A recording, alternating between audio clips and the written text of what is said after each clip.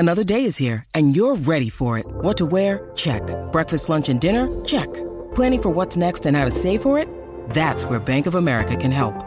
For your financial to-dos, Bank of America has experts ready to help get you closer to your goals. Get started at one of our local financial centers or 24/7 in our mobile banking app. Find a location near you at bankofamerica.com/talktous. What would you like the power to do? Mobile banking requires downloading the app and is only available for select devices. Message and data rates may apply. Bank of America N.A., member FDIC. When you need mealtime inspiration, it's worth shopping Kroger, where you'll find over 30,000 mouth-watering choices that excite your inner foodie. And no matter what tasty choice you make, you'll enjoy our everyday low prices, plus extra ways to save, like digital coupons worth over $600 each week. You can also save up to $1 off per gallon at the pump with fuel points. More savings and more inspiring flavors make shopping Kroger worth it every time. Kroger, fresh for everyone. Fuel restrictions apply. At Evernorth Health Services, we believe costs shouldn't get in the way of life-changing care, and we're doing everything in our power to make it possible. Behavioral health solutions that also keep your projections at their best? It's possible. Pharmacy benefits that benefit your bottom line? It's possible. Complex specialty care that cares about your ROI? It's possible. Because we're already doing it. All while saving businesses billions. That's Wonder made possible. Learn more at evernorth.com/wonder.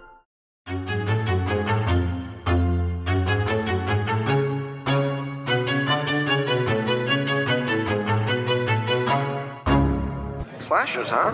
What's your favorite scary movie? Not that one.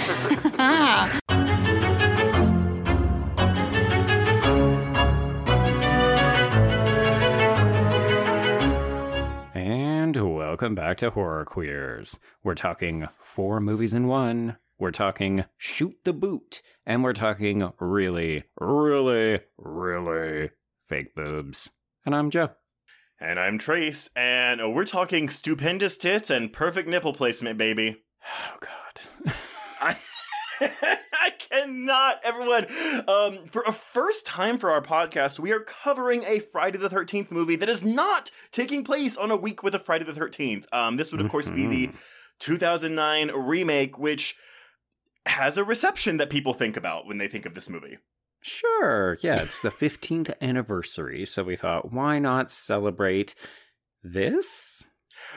Okay, I take, like, offense to your, like, ellipses question mark statement on that. I like this movie.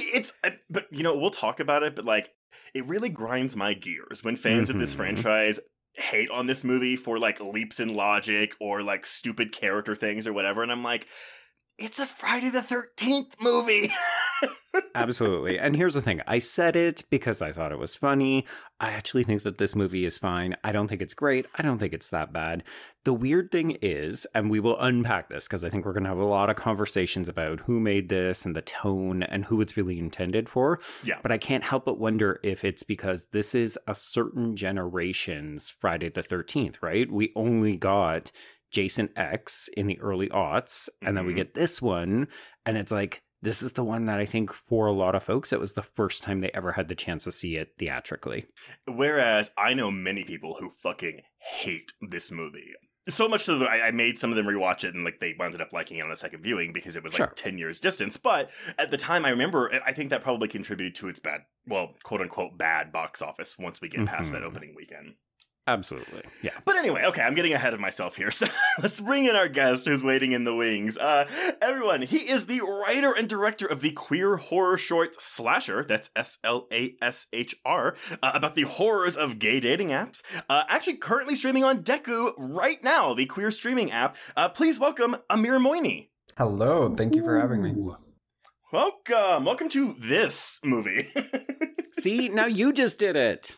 Well, okay, I'm doing it because, Amir, you picked this movie, and I'm curious why.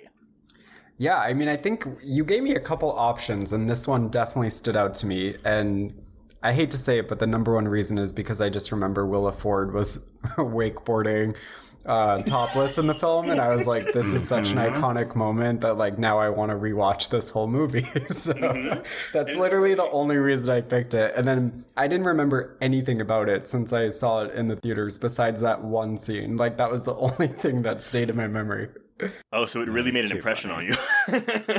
I mean, her tits did. The funniest thing was, so often Trace and I both managed the Horror Queers email, but Amir, it was mostly you and I setting up the dates and organizing the details. And when you wrote back, yeah, I want to talk about Willa Ford in this movie, and I said, oh yeah, Trace won't know who that is. No, hey. I don't. I know who she is because of this movie. I had no idea about her singing career, but my husband, who is a very big music gay, did. Oh, I Want to Be Bad is like a very famous song from the TRL days. Did you ever see the music video or anything? I love how you're like TRL days. Like I've never seen an episode of TRL. What? I didn't watch MTV growing up. I didn't care about. Why did I want to watch music videos? Yeah, he's just not a music gay. It's a very odd thing. I'm a video game gay. Do you play video games, Amir? You know, the only video game I've ever played in my whole life is Miss Pac-Man, but I'm like very good at it to the point where when I do it in an arcade, I usually place in the top 10. But I've never played anything else in my whole life. The reaction that you had to me having never seen TRL is the reaction I just had to what you just said. So what we're saying is we're finding common ground. I just never have allowed myself to open the door of video games because I feel like it would just take all the time. That's like the same reason I don't have TikTok. Like I just don't want to even like entertain it. Yeah, that's how I feel. That's 100% how I feel. I'm like, I would love to. I just do not have the time. But gentlemen, that means we're getting old. I mean, maybe also that, the kids are doing it. I don't have time. I will never have a TikTok. It's not going to happen. But also just, not only learning it, but like the work involved in producing those videos. No, hell no. Yeah, it's a lot. I mean, I think my grave will end up saying he didn't have the time. Right. Well, he was busy. Are you a fan of this franchise? I am, actually, immensely. Okay. I mean, I love, obviously, the first one. It's super iconic, and I've seen all of them. I actually, since rewatching this for the podcast, I'm now on this journey of rewatching all of them from the beginning. So I've watched the first and half of the second one, and I'm planning to go all the way through. So based off of memory alone, can you tell me top 3 entries in the franchise for you, even though you haven't seen some of them in a while? Ooh, I mean, yes, the first one for sure. I remember loving the fourth one. I don't know why. Yeah. I think there were a lot of like cute like naked guys in it too. Like I have this like memory of always wanting to watch the fourth one like for that reason.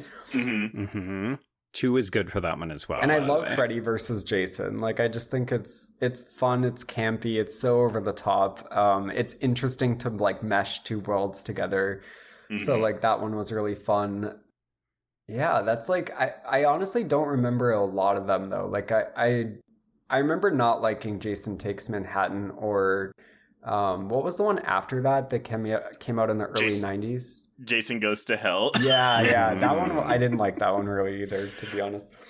I would recommend. I'm only saying this because Joe, do you want to say your piece on this?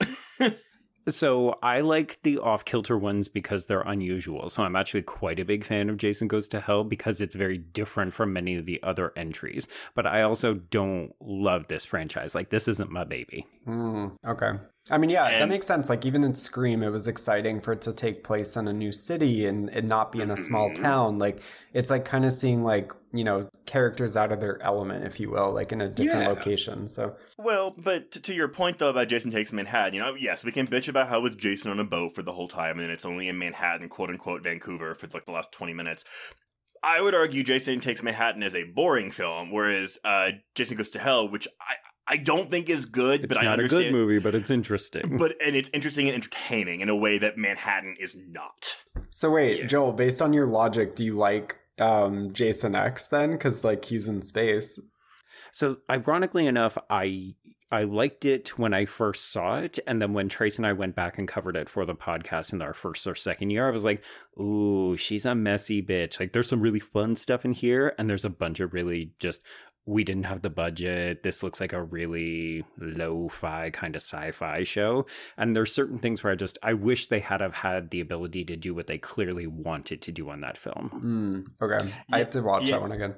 It's a movie where what I like about it, I really, really, really like about it. But there is a lot of stuff that drags it down. Specifically, a whole 15-minute chunk in the middle where all the army people get killed. That's so fucking boring. Yeah, nobody cares about them. Yeah. But, okay, well, let's talk about how this movie came to be. And y'all... aka the last theatrical one that we have had. That's wild to think about, that it's been that long. And it wasn't a bomb, like, box office-wise. I know you mentioned, like, it dips, but it made back all of its money, if you look. Like, it made, what, like, 100 million worldwide? Don't worry. We've got, like... This movie... I have to believe that Paramount or the Sean Cunningham area, I could have done a deep dive into the rights issues with this movie, and honestly, it is that's a whole podcast in and of itself. That's not like an episode on the remake, you know? Yeah. Honestly, tell you what, folks, I will put a link to former guest Lindsay Travis's article because she keeps it updated every time there's a new issue with the rights. She goes out and updates this one giant think piece, and it's great, and it goes into way more depth than we would ever care to know. Oh, and she's actually a lawyer, too, so she knows her shit. Yeah. But, okay, so with this one, following the release of 2006's Texas Chainsaw Massacre: The Beginning, Joe, you love that one, don't you? Which one is that? Is that the Matt Bomer one, or is it the good one? It's the Matt Bomer one. Okay, so I don't The good one is the Jessica Biel one, in my opinion. Hell 100%, yeah, that's the good one. Yeah. I love that one. Oh, it's a 5-star film. I'm sorry. But The Beginning comes out. It doesn't do super well. I mean, I think it makes its money back, but it's not like the big critical success. I'm sorry. It's not the big commercial success that first film was. Mm-hmm. So New Line's Toby Emmerich approaches Platinum Dunes, the production company that does all of these horror remakes of the aughts. You know, Texas Chainsaw, Amityville, The Hitcher, whatever. But he's like, hey, I want to, let's capture lightning in a bottle twice, and let's do the Jason Voorhees legacy. And so Platinum Dunes producers Andrew Form, Brad Fuller, and, of course, Michael Bay agreed to commit to the project, but they faced a rights entanglement that took, according to Fuller, nearly a year and a half to sort out amongst Paramount, New Line, and Sean Cunningham's Crystal Lake Entertainment. Brief thing, New Line only owned the sequels, not the first film, and Paramount retained the rights to the title Friday the 13th, which is why Jason Goes to Hell and Jason X don't have Friday the 13th, because those are the New Line ones. That's interesting. I didn't know that. Yes. And of course, we'll see this play out as we move towards Brian Fuller's Crystal Lake TV show. So, certain characters ineligible because we don't have the rights for them and so on. Yeah. It's wild. Just a tangled web that has only gotten worse in the 15 years since this came out. Well, because there's so much fucking money on the table. I mean, yeah.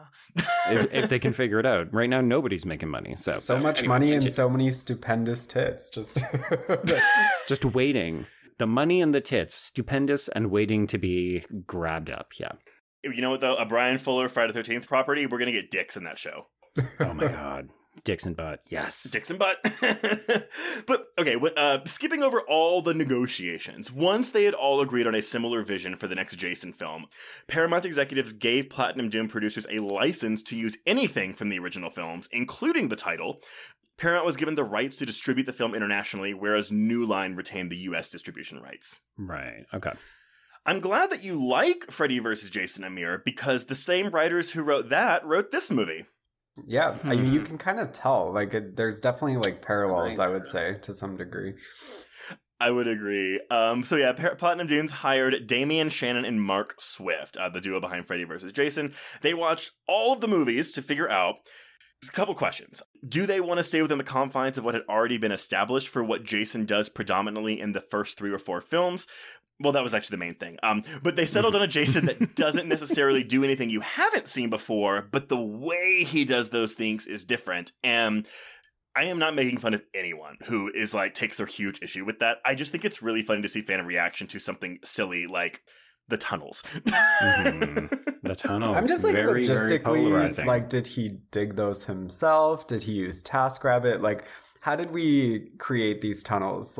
I'd like to know a little bit more of the backstory there. Well, I mean, it's a 29-year gap between the prologue and the film proper, so we had 29 years to dig this shit. Yeah, that's true. So wait, this assumes that none of the sequels happened, right? It's Correct. Just the first one and then this? Okay. Yeah. The only thing that I saw that was very different from how he operates in other films is there's one point where he starts just full on running. Yeah. And I was like, I don't think I've ever seen Jason run before. And I'm actually having a reaction to this. Oh, Amir, I'm going to stop you because he absolutely runs in part 2.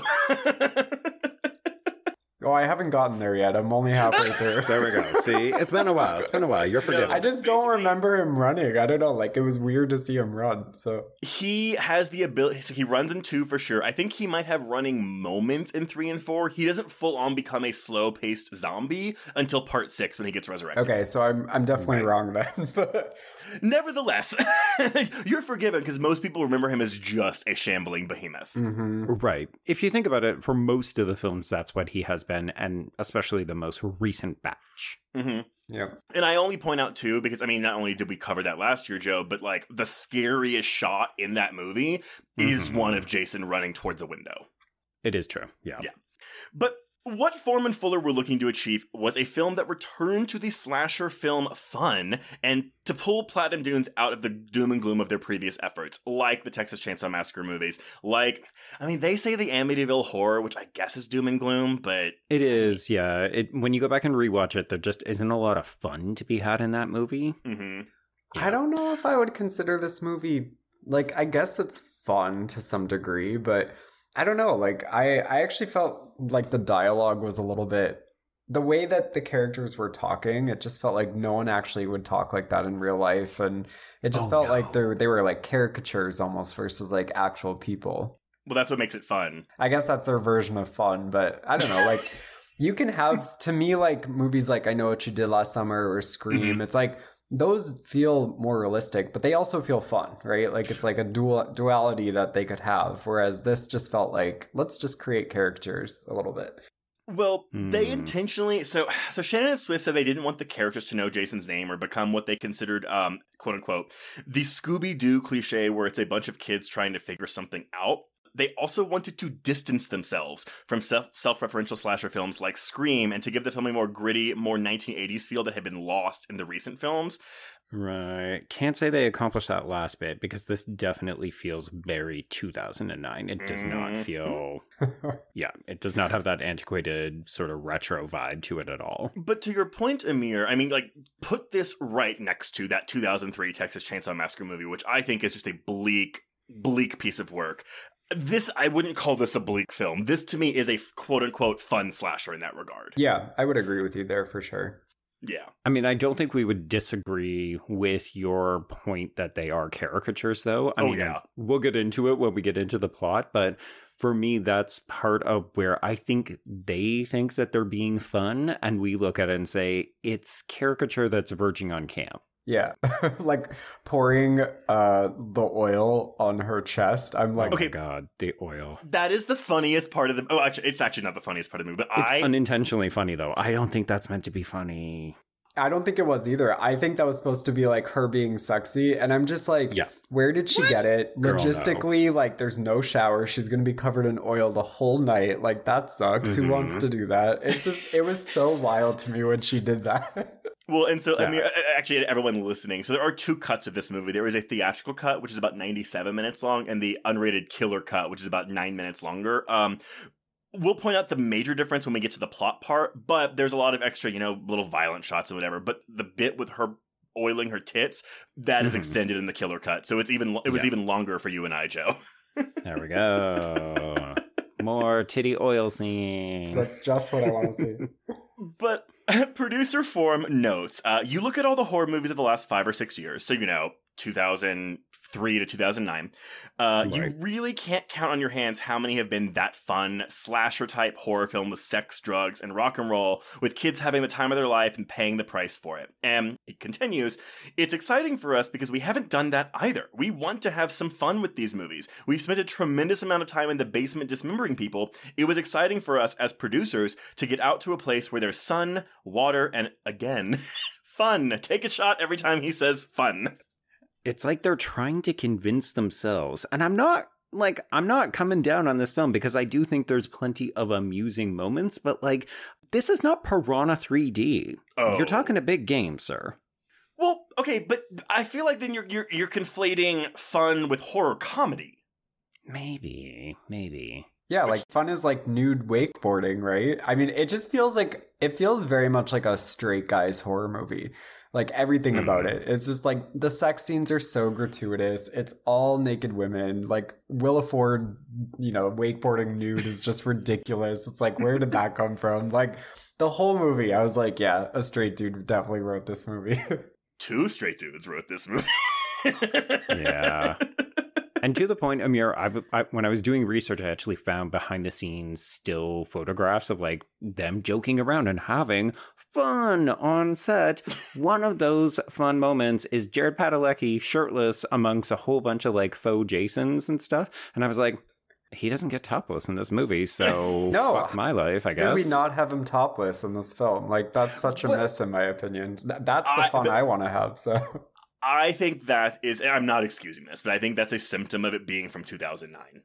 Mm-hmm. Well, and the 2 straight writers and the straight filmmakers and so on. Like, yeah, this movie I think is giving big bro energy, and I don't think that that's necessarily bad if you're the intended audience, but the rest of us are sitting here going like, I don't know, these people seem like assholes. I like the tit scenes. I mean, they're fine, Trace. I'm just saying, like... I'm slightly uncomfortable by them myself, but that's fine. I don't know, it's just awkward for me. Like, I don't know why. It's because Trace is a breast man. Would you feel awkward if the guys were just dicks out for half their scenes in this movie? That would never happen, and you know it, so stop. Everyone uses a prosthetic anyways. Like, who knows if that's real or not, so... That's true. But they actually did consider setting this in the 80s and making this a period piece. But the reason they didn't, so their reasoning is, it's not a straightforward remake like Texas Chainsaw or Amityville Horror. And so they didn't think there was any reason not to tell the story in 2009. It didn't have to take place in 1980. Because, again, those Texas Chainsaw movies and Amityville, they were all period pieces. They were like, we just wanted to do something that was modern. So it was different for us. I mean, as a weird asterisk too, I discovered that if they had have set it in 1980, it would have been considered more of a remake, and then Victor Miller would have been given more financials as a result. They would have had to pay him more. And logistically, it wouldn't make sense, right? Because, like, Jason wouldn't be... Right? Would he be an adult at that point? I don't know, like... Oh, the movies have never cared about that, Amir. It's fine. Like, yeah. It's a year later and Jason is a fully grown adult. Well, I think what they would do in that case if they did that, because in the original film, like, it's set in 1980, but the flashback and that opens the movie is in, like, the 50s. So I assume they would just do the same thing if they set this in the 80s. So, like, the opening title sequence would be 20 years prior. Got it. Not to go off on a tangent, but the other part that made me die laughing was when he wanted to jerk off to something in the magazine, and he finds the woman in the sweater. And he apologized. I bursted out laughing at that. I thought that was so funny and stupid. There's a lot of funny, stupid things in this movie. No, like, I know I'm trashing on the film, but overall, I really liked it. So I want to preface that, like, I give it high regard in some ways. Like, I thought the kills were creative. And I loved the beginning. I was so fooled. I thought that was, like, the main cast.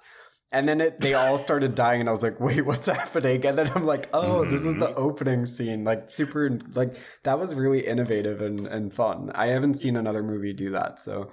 You can always tell when we have someone from LA as a guest on here, because I feel like y'all don't want to, like, step on someone else's toes in the industry you work in, so you're overly apologetic when you're criticizing a film. Probably, yeah, but I did like it, I'm being honest. So yeah. I thought overall it was good, but there's definitely some parts that I'd take issue with. Oh, we will go through them. There was a wealth of information about how they cast Jason, what Derek Mears brought to the role, things like that. They did consider making this an origin story for Jason, but the reason they did not, so we have one thing to thank this Texas Chainsaw Massacre The Beginning for.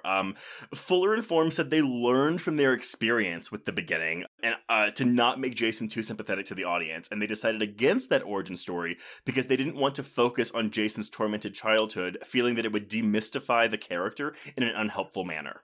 Correct. That is absolutely right. Yep. Funnily enough, Jonathan Liebsman, the director of Texas Chainsaw Massacre: The Beginning, and the other aughts classic, quote-unquote, Darkness Falls, was in negotiation... I love Darkness Falls. It's fine! Gary, is that you? That's a really stupid movie with a fantastic opening scene. Yeah, it's a fun time. I watched that film with my best friend Amanda, and I think I took her on a date because I was not out of the closet at the time, and I took her to go see that movie. So points all across the board for that. So apparently there was scheduling conflict with Liebsman, and he was unavailable. And so Fuller and Form then went to Marcus Nispel, who had directed the 2003 remake of Texas Chainsaw. But it took some convincing to lure the German director out of his home in Malibu because he had just taken a box office and critical beating with his 2007 film Pathfinder. Fuller says he did not say yes immediately, and Nispel voiced his concern with doing another franchise. Fuller apparently had to grovel for a long time. He got him on board, but I think his lack of passion is evident here when compared to Texas Chainsaw Massacre. It doesn't have the same flavor. I think when you and I were talking about this offline, Trace, I described this as a bit more workmanlike. Yeah. Mm-hmm. One thing I've learned, though, working on the other side of film, like I worked... on the corporate side, is that a lot of times when there's too many cooks in the kitchen, how the film starts versus what you get as your end product is not always the decisions or the vision of like the writer or the director or even the primary producers. It could be so many other people that are involved that make it what it is. So I think like you never really know what the story was or what happened. So sometimes it's never even related to the director, is what I've learned. Well, and I think for a property like this, I mean, again, given all the shit that's happened with this franchise in the past 15 years, I'm surprised this turned out as well as it did, considering New Line, Paramount, and Cunningham were all involved with this. There was a lot of drama, like it seems like, to get it where it was. So I think, overall, like not bad. But I do understand what you're saying, where to me, Texas Chainsaw Massacre just hit right in this like perfect way. And this one missed like just slightly for some reason. So there was like, I think just everything, all of it worked perfectly. It was the perfect storm for Texas Chainsaw. And I don't know why that wasn't the case for this per se. I mean, I don't think we would have this movie if Texas Chainsaw Massacre, A, didn't exist or wasn't as big of a hit as it was. That whole remake boom of the 2000s wouldn't exist. But this is kind of coming at the tail end of that remake boom. I think the death knell was Nightmare on Elm Street. Yeah. This is the same year that we also get My Bloody Valentine. In some regards, I think we're also just feeling the fatigue of these, right? Like at this point, we've had 6 years of a barrage almost of remakes. And you look at this one and you think, yeah, parts of it are pretty good. Some of it, not so great. But it feels like they could have gone harder. My issue is that they were all too glossy. Okay. I hear that so much. I'm struggling to like put words to it, but like all of the originals of these films, whether it's Amityville Horror or Texas Chainsaw Massacre, they're all like gritty, and they all came from the 70s and 80s and like had that particular aesthetic look that I think was just based on the technology they had available. And I think creating something where, whether it was like the key art looking like it was direct to video at times, or a lot of the cinematography was like had blue tints to it, if you notice. There's just parts of it that felt too glossified. I don't know if that's a real word, but I think that's what missed for me, is like it didn't feel like it was, like the roots of it or something. But yeah. So I will repeat here what we said on our Patreon episode of that Texas Chainsaw Massacre remake. Because the cinematographer of the original Texas Chainsaw Massacre is Daniel C. Pearl. He also shot the remake of Texas Chainsaw Massacre, and he shot this movie, Friday the 13th. And when people asked him, hey, like, why are you changing the look for Texas Chainsaw? it looks like y'all shot it in 16 millimeter. It's grainy, gritty, exactly what you just described, Amir. And his response was, I already shot that movie one way. Why the fuck would I want to shoot it that way again? Interesting. Okay. Yeah. And it's a personal preference. I have heard like these Platinum Dunes remakes are too sleek, shiny. They go against what the original films, like their aesthetic. That is by design, but it's a personal preference, right? Like I get why people like the look of the 80s, but unfortunately a movie coming out in 2009 isn't going to have that look unless you're Ty West. Yeah. Yeah. They shot this movie, I didn't know this, in Austin, Texas. If you live in Austin, you can actually go to this lake house. I mean, it's probably a private property, but it's in Wimberley. Oh, so yeah. Good to know. I didn't know that it was filmed in Austin. Oh, yeah. And so was Texas Chainsaw Massacre. Principal photography began on April 21st of 2008 and lasted until June 13th. I don't normally cover music much on here, but because the score of the original is so iconic, I feel compelled. The Platinum Dudes had the studio attain the licensing rights to Harry Manfredini's original score, but they weren't going to just copy and paste it, opting for a score that was reminiscent of Manfredini's score, but with a 2009 atmosphere. I was going to say, is that why we kind of get like some technoized version of it? Yes. So yeah. I have a quote from Nispel, and I get what he's going for, and I think he accomplishes this, but I don't love it. Mm-hmm. The score was handled by Steve Jablonsky, who was Marcus Nispel's choice, since he also did the score for both of the Texas Chainsaw Massacres, Amityville, The Hitcher, all those Platinum Dude movies. Oh, wow. Okay. He also did Nightmare on Elm Street, but... Let's not hold that against him. Yeah, well, and I have the score for that movie, and it's just really forgettable. Okay. Nispel told him to create something that he could whistle when he left the theater, but was subtle enough that it would not immediately register while watching the film. Yeah, no, I understand exactly what you mean, because that makes sense, but also, no, don't go that way. Yeah. I could not hum you a piece of score from this movie. Absolutely not. My question is, did Willa Ford have a song on the soundtrack? And if not, missed opportunity. I have this soundtrack on my phone. Does it have a How Do You Deal? That's what we need to know. Okay, wait. I got Sister Christian. No, there is no Willa Ford on this soundtrack. I'm surprised. That feels like it could have been fun, but... Why do you even hire her if you're not going to let her sing? Right? I don't know why I have this soundtrack. Because this would have come out when I was in college, and I think because this was the first Friday the 13th film that I could have seen in theaters, I was there opening night with this film. This film was my identity for like the month leading up to its release. I saw Jason X in theaters with my mom. Good times. I was 9 or 10. Oh God, I was 13 and I was not allowed to go.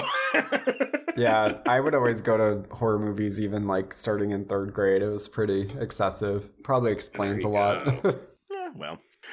But the film was released in theaters on Friday, February 13th, 2009, against fellow new releases Confessions of a Shopaholic and The International, which is a Naomi Watts and Clive Owen movie that I have never heard of. Oh, yeah. Mm-hmm, mm-hmm.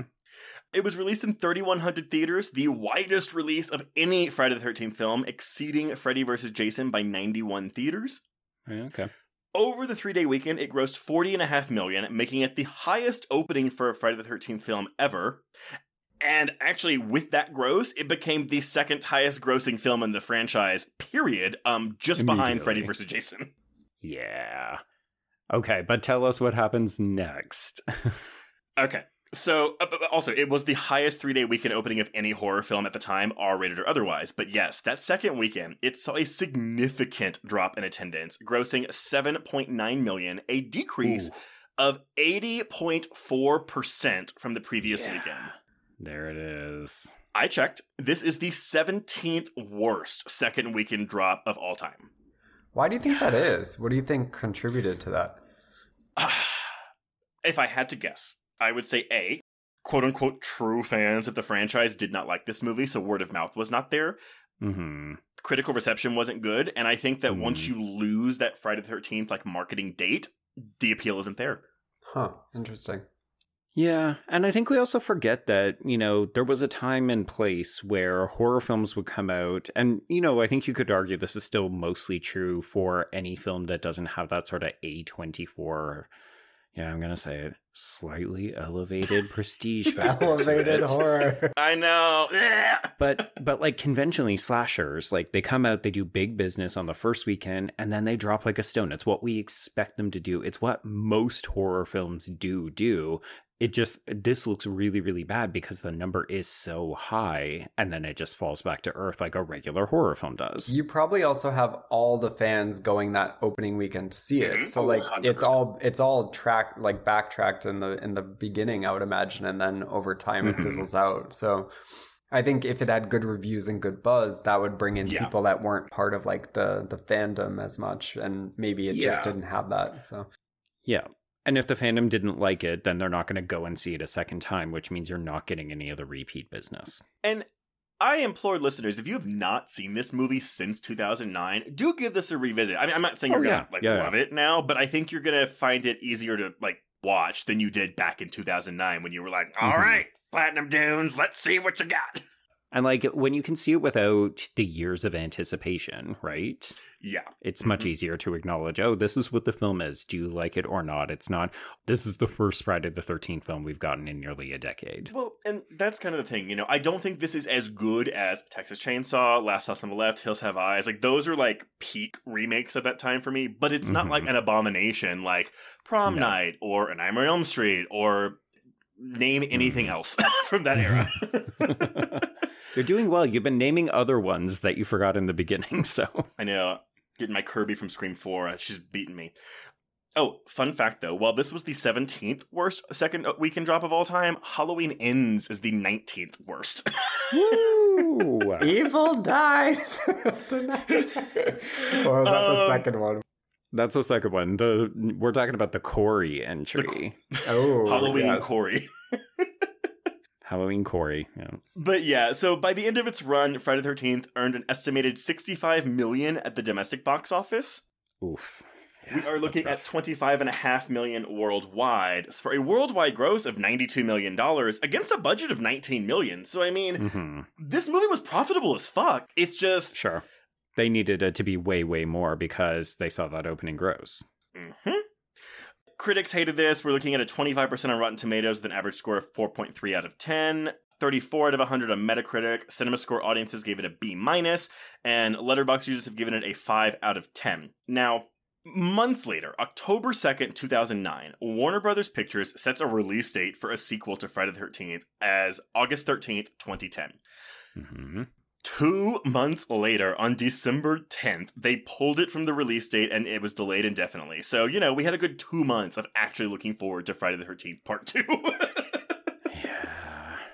It's interesting. Do you two think that if this film had to come out 5 or 10 years later, like say we had have had a longer gap between Jason X and this, on that first weekend gross, do you think they would have gone ahead with the planned sequel, or do you think, no, the way it topped out, they would have always canceled it? That's such a good question, because 5 years later is such a different market, right? And it's like the start of, you know, a lot of elevated streaming, and they're just starting to get into film at that time. So I think had it come out nowadays, yes, like I think it would have been totally different. But 2015, I don't know if the landscape was different enough that it would have changed anything. Well, right. Because again, I'm sorry to bring it back to the fun conversation, but like horror movies that were fun just weren't happening because of that whole like post 9/11 like torture porn thing. So and again, like look at Texas Chainsaw, look at that Hills Have Eyes and Last House on the Left. I mean, even though Last House on the Left waters down arguably the original film, it's still brutal as fuck. Yeah, that's true. There really wasn't anything that was not taking itself too seriously at the time. And when you have movies like, you know, even a few years before, like Hostel or Saw, like they were all just so like disturbing and all focused on gore. So, and slashers weren't really in vogue at the time. I mean, this is the same year that Sorority Row comes out and makes no money. We're kind of nearing the end of the Saw era, but we're kicking off the Paranormal Activity era. So we're going into found footage and more ghost stuff. Like slashers wouldn't really come back, and I mean, I would say until Scream 5 and 6. Yeah, right. Scream 4 came out in 2010 though, right? So that 2011, but yeah. Okay. Yeah. And it didn't do well. Yeah, I was going to say that one doesn't make money, so. Yeah, this movie made more money than Scream 4 did. I think it made almost double. Interesting. By the way, did anybody clock that the cop in this movie is from Desperate Housewives? And Hostel Part 2, yes, Richard Burke. Currently rewatching Desperate Housewives, and I was like, oh, I recognize you. Yeah. Carl, right? He would do these bit roles every once in a while in horror films. It seems like he kind of enjoys dipping his toe into the genre. Yeah. But that's all I got, Joe. So what happens in this movie? Okay, well, we're going to start with the best, unfortunately. So the movie opens in June of 1980, and it's raining, it's black and white, and it's basically the end of the original Friday the 13th film. So we get to watch Pamela Voorhees, who is here played by Nana Winter, and she opens the film by getting her head decapitated, and then we've got child Jason played by Caleb Gus, and we hear his mother pleading to him, kill for mother. It's a pretty solid cold open. I like it. I actually would have liked it if it was just shown in full without the breaks and the credits. Now, Amir, I will say that there's one thing. I don't think you had a lot of child Jason in your version of this film. I know, as you're mentioning this, I don't know what you're talking about. Okay. I was like, did I forget this part? Like, I don't remember. No, so the killer cut does add, again, it's not even a whole scene, it's just shots. You can see shots of Jason watching his mother getting decapitated, and whereas in your version, the locket falls and we do a zoom in on the locket, in our version, child Jason walks out and grabs the locket and walks away. Yes, yeah, that adds up.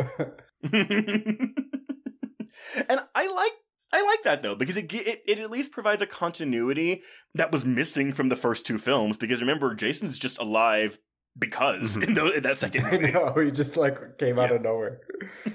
Yeah, this suggests that at least Pamela knew he was alive, but she blamed the counselors for how he had been treated. So she's still, a little bit off of her rocker, but it at least explains how he's still alive. Mm-hmm. Trace, were you at Fantastic Fest when they did a drag show interpretation of Pamela Voorhees saving Jason? No, I was not, Oh but that sounds awesome. And like Jason's drowning in the back like of the dance floor, and she rips off her blue sweater and her wig and has like a Baywatch swimsuit underneath. Oh my god. It was pretty epic. It was like this whole 10-minute elaborate sweet sequence that... Performance art. Okay, so we jump ahead, and it's now, quote unquote, present day, Crystal Lake. We are in color. We are introduced to a group of 20-somethings who are hiking, and they stop to set up camp. So we are pitching tents. Okay, I'm just gonna say it. This group of characters is a lot more interesting than the group we will get after they die. I would agree, actually. I definitely agree. I mean, it was love at first oil spray, so...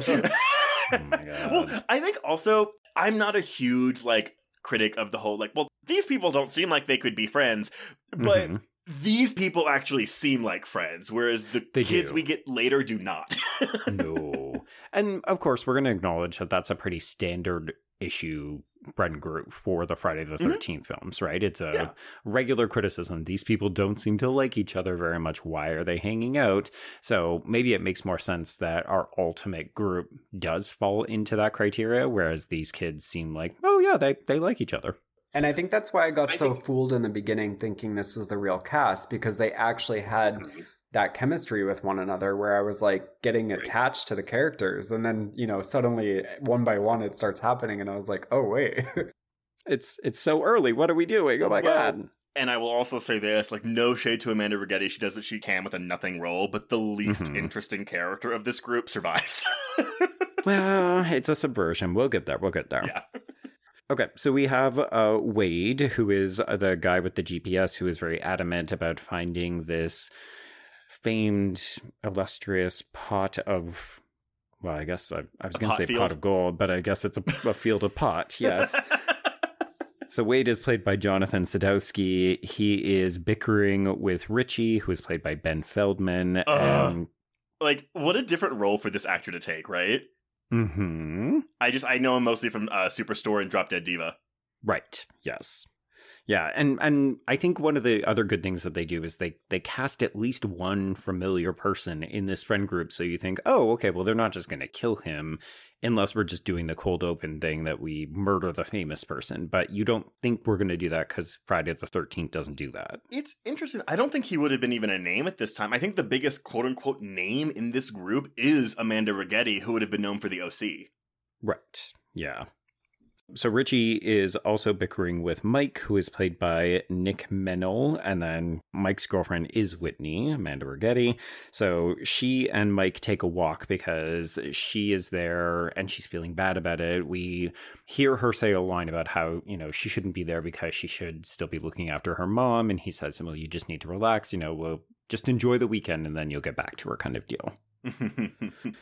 So, at the campfire, we see Wade fixing his GPS, and then he wanders off, and he basically wanders off because Richie and Amanda is played by America Olivo, basically they want to fuck. And this is, yes, our oil on tits moment. These boobs look so fucking fake. No offense. But yeah, she is like rubbing these all over the place, and they are not budging. Definitely something. I did appreciate the I don't eat fish. That's not what you told me line. Yeah, there's a couple of good sexual zingers in here. I think sometimes they just feel a little too try hard for me. That's fair. So Wade ends up going off to pee. This is where he discovers, I'm actually standing in the middle of this field of pot. And that's when he is unceremoniously killed off screen, I might add, by Baghead Jason, who is now played by Derek Mears. And I know that there's a lot of behind the scenes stuff about how they put together the mask, how they put together Jason's look. Mm-hmm. This one just looks so much like a cross between the Spanish film Time Crimes and The Town That Dreaded Sundown. I was like, it's fine. I thought of The Town That Dreaded Sundown when I saw that, for sure. Well, I think when part 2 originally came out, I think there were comparisons to it. I will say, and this is going to sound so mean, because I went through every single bonus feature on this Blu-ray, and I even watched the whole movie again with the picture-in-picture, like, behind-the-scenes stuff, and so much work went into this movie. Like, they were very meticulous with a lot of their choices with the design, and, like, specifically with all things Jason. And I'm not saying that all that work was for naught. Like, you see it on screen, but it's kind of one of those things where I was like, I think maybe that was attracting too much of your attention. Like, maybe put some of it into the story and the characters? A little bit. I like a good balance, Yeah. It's tricky with these franchises, right? Because in some ways you have to get these details so right, or else the fans will eat you alive. But then, yeah, maybe you're putting all of your attention in one basket and you need to be spreading the wealth a little more. I do agree with your sentiment, though, on the first, like, main kill of this movie being an off-screen kill. Like, what the fuck are we doing here?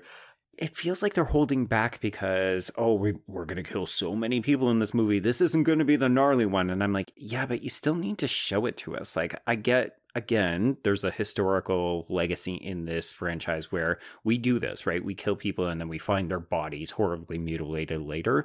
But it's also like, okay, but it's 2009. Why aren't you updating this? Yeah. Question for both of you. Is this Jason's weed patch? I actually was thinking about that. I was like, where are they where this is just growing casually? But well, I mean, I've seen a bunch of people complaining like, okay, the tunnels, but how is he doing electricity? Because we see him flip the lights at one point. And I was like, maybe he's selling the pot, everybody. How? He's got that old fucking lady who's like, he just wants to be left alone, which means she's buying dime bags all the fucking time. Oh, yeah. She's definitely the main customer. That tracks. But people, like, more so than tunnels, they always complain about the weed stuff, too. And again, I'm just like, I mean, the old lady is a loose thread. I'm like, what the fuck is true. This? It's unresolved. But at the same time, it's like, I mean, y'all, come on, look at the other films in this franchise. It is no better or worse than most of them. There's always that one character that's like warning of doom, like, oh yeah, the Harbinger. Yeah. And here's the thing. What's going to happen is when we get Brian Fuller's TV show, it's going to go the Bates Motel route, and it's going to be all about the secret drug pot growing farm in the area, and all of our answers will be provided then. Oh my god, at first I was like, how do you know that? But no, I forgot. The I like blocked the pot storyline of Bates Motel out of my memory. The worst. I hate it. It's so bad. It also just feels like, I feel like pot and weed in general now is just so casual that it felt like in 2009 it was a much bigger deal, and it was like, showing like, oh, these kids are like rowdy and they're like troublemakers, they love weed. Like, when now I'm just like, it doesn't really matter. Like, it just hits different watching it today, I think. But you can't go find like a field of meth, you know? Yeah, that's true. Oh my god, I found the mysterious field of coke. Hey everybody, put your noses to the ground. It could be like poppy seed, like Ozark. Oh my god. Oh my Yeah, God, so there we go. Weed is the only thing that grows where you can just smoke it like right out the ground. The other shit, you gotta process that shit. Mm-hmm. Okay, I didn't actually know you could just smoke weed right out of the ground. Oh, sure. Yeah. That's interesting. I just thought like you have to dry it out or do something to it. Okay, you know what? Actually, now that you say that, I'm questioning myself. I just assume you could like grab a bud, put it in a grinder, and go. Wow. I think it has to be dry. I don't know, but like I wouldn't know. And you live in Denver, Trace. Come on. I mean, it is true that all the weed that I buy from the dispensaries around, they are dried out, Mhm. but I don't. You know, I'm not a chemist. I don't know. Not a chemist. Oh my god. Well, because I was gonna say, like, I don't think drying it out would affect the chemical makeup of the weed and make you like a different You high. don't know. But Sir, maybe, yeah, I'm talking out of my ass. I'm sorry. you are not a THCologist, for No, sure. definitely not. Okay, so while this is happening, Whitney and Mike are out exploring. They find the abandoned Crystal Lake campers. We got lots of antiquated furniture, and yes, we find the necklace of Pamela Voorhees, and Whitney kind of looks like her a little bit, so cool. She gets creeped out. She immediately wants to go. Meanwhile, we've got Richie and Amanda fucking in the tent. Of course, we're hearing twigs snapping outside. She wants to stop. He wants to keep plowing. Hijinks ensue. They both die. It's fine. Well, I'm kidding. No, her death is horrifying. Yeah. well, and because one of the most famous deaths from this franchise is the sleeping bag kill from Part 7. Mm-hmm. This isn't, because in Part 7, you know, he just whacks her against a tree and boom. Iconic. Yeah, this is horrible. I actually love Richie's death. I love the bear trap and the machete in the head. I like it too. It's really gnarly. And I think even with her, like she's kind of like cooked like a tamale or something. So and like seeing her come out at the end and just like fall out of the bag, I thought that was creative. It's really fun because so there is a bonus feature where they go through like 7 of the deaths in the movie and how they made them practically and stuff. And there's a moment when Whitney comes and she first reaches Amanda's body before she goes over to Richie. Right. And she's supposed to like kind of grab Amanda, but she ends up like pulling a chunk of skin, of burnt flesh off of her side. And they're like showing you this in the making of, and I'm like, we don't see not that in the movie.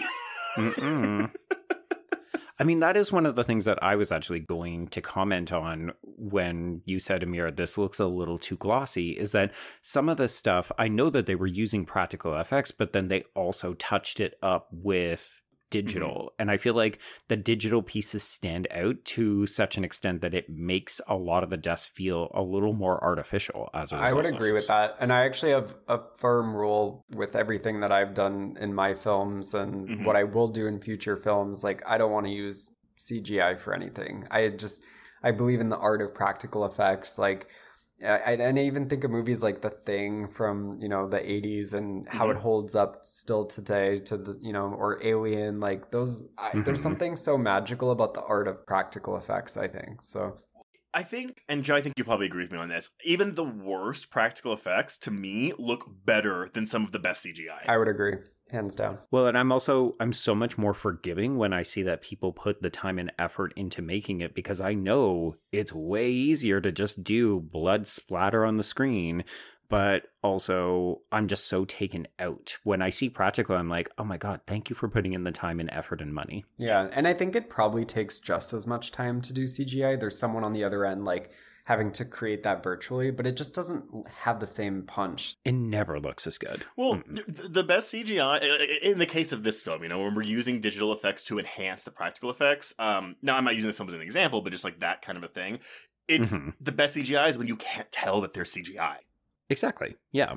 I'm sure there's probably a bunch of FX work in this film that we can't identify because it's done well. Yeah. But there are a couple of moments that are not done particularly well, and I can spot them immediately. What's an example of one of them? I'm trying to like, there's nothing that comes to my mind immediately of like CGI. So I would say Willa Ford's death when she gets the machete in the head. Yeah. Or it almost looks like she's like a dummy. Like there's something. She is a dummy. But you can tell that they've tweaked it so that you can't spot when they shift from the actress to the actual dummy. Yeah, because they have behind the scenes footage of her like in a harness under the dock, getting pulled up and bumping her head on the dock. So like but it's interesting, in those scenes her tits are covered by like a brown cloth. So it's clearly the dummy that has the tits that we see in that scene. Yep. Yeah, that whole part just seemed awkward. Like when she like gets pulled up and hits her head, it was so quick and just like very subtle, and I'm like, oh, okay, like that's how she died. That's actually one of my favorite deaths in the movie, if only because it feels different. Like, it's not gory or really gory or anything, but it's something where I was like, oh, I haven't seen that before. And I can't say that about most of the deaths in this movie. Like, my biggest gripe out of any of the gripes that I have is that I don't think the kills in this movie hold up against most of the kills in the rest of the franchise. No, they're not particularly exciting. And I will say, this is going to make me sound prudish. It's not my intention, but as much as I like that death, all I can think about is how, we just wanted to get one last glimpse of her tits. Yeah. Mm-hmm. And that bothers me. I'm just like, this could have been cool. I studied a lot of this like in college around just like slasher films in the 70s and 80s, and you know, when you show nudity at the same time as violence against women in particular, it's like, what does that do, you know? And does it link those two things together, and what are the ramifications of it? So there's like a whole deeper component even to that. So which we don't need to get into because we're having fun. Really, stop bringing the mood down. Jeez. We did jump over Mike's death. I actually like this set piece a lot. I'm a sucker for like a knife coming out from under the floorboards, but his death itself is a little anticlimactic because he just gets dragged under and he's gone. I think the reason for that is, so on the day of shooting for this, Derek Mears was not on set because he was out of town for a wedding, so they didn't have Derek Mears for Mike's death scene. Interesting reason. Okay. That better have been a good wedding. Like, I know.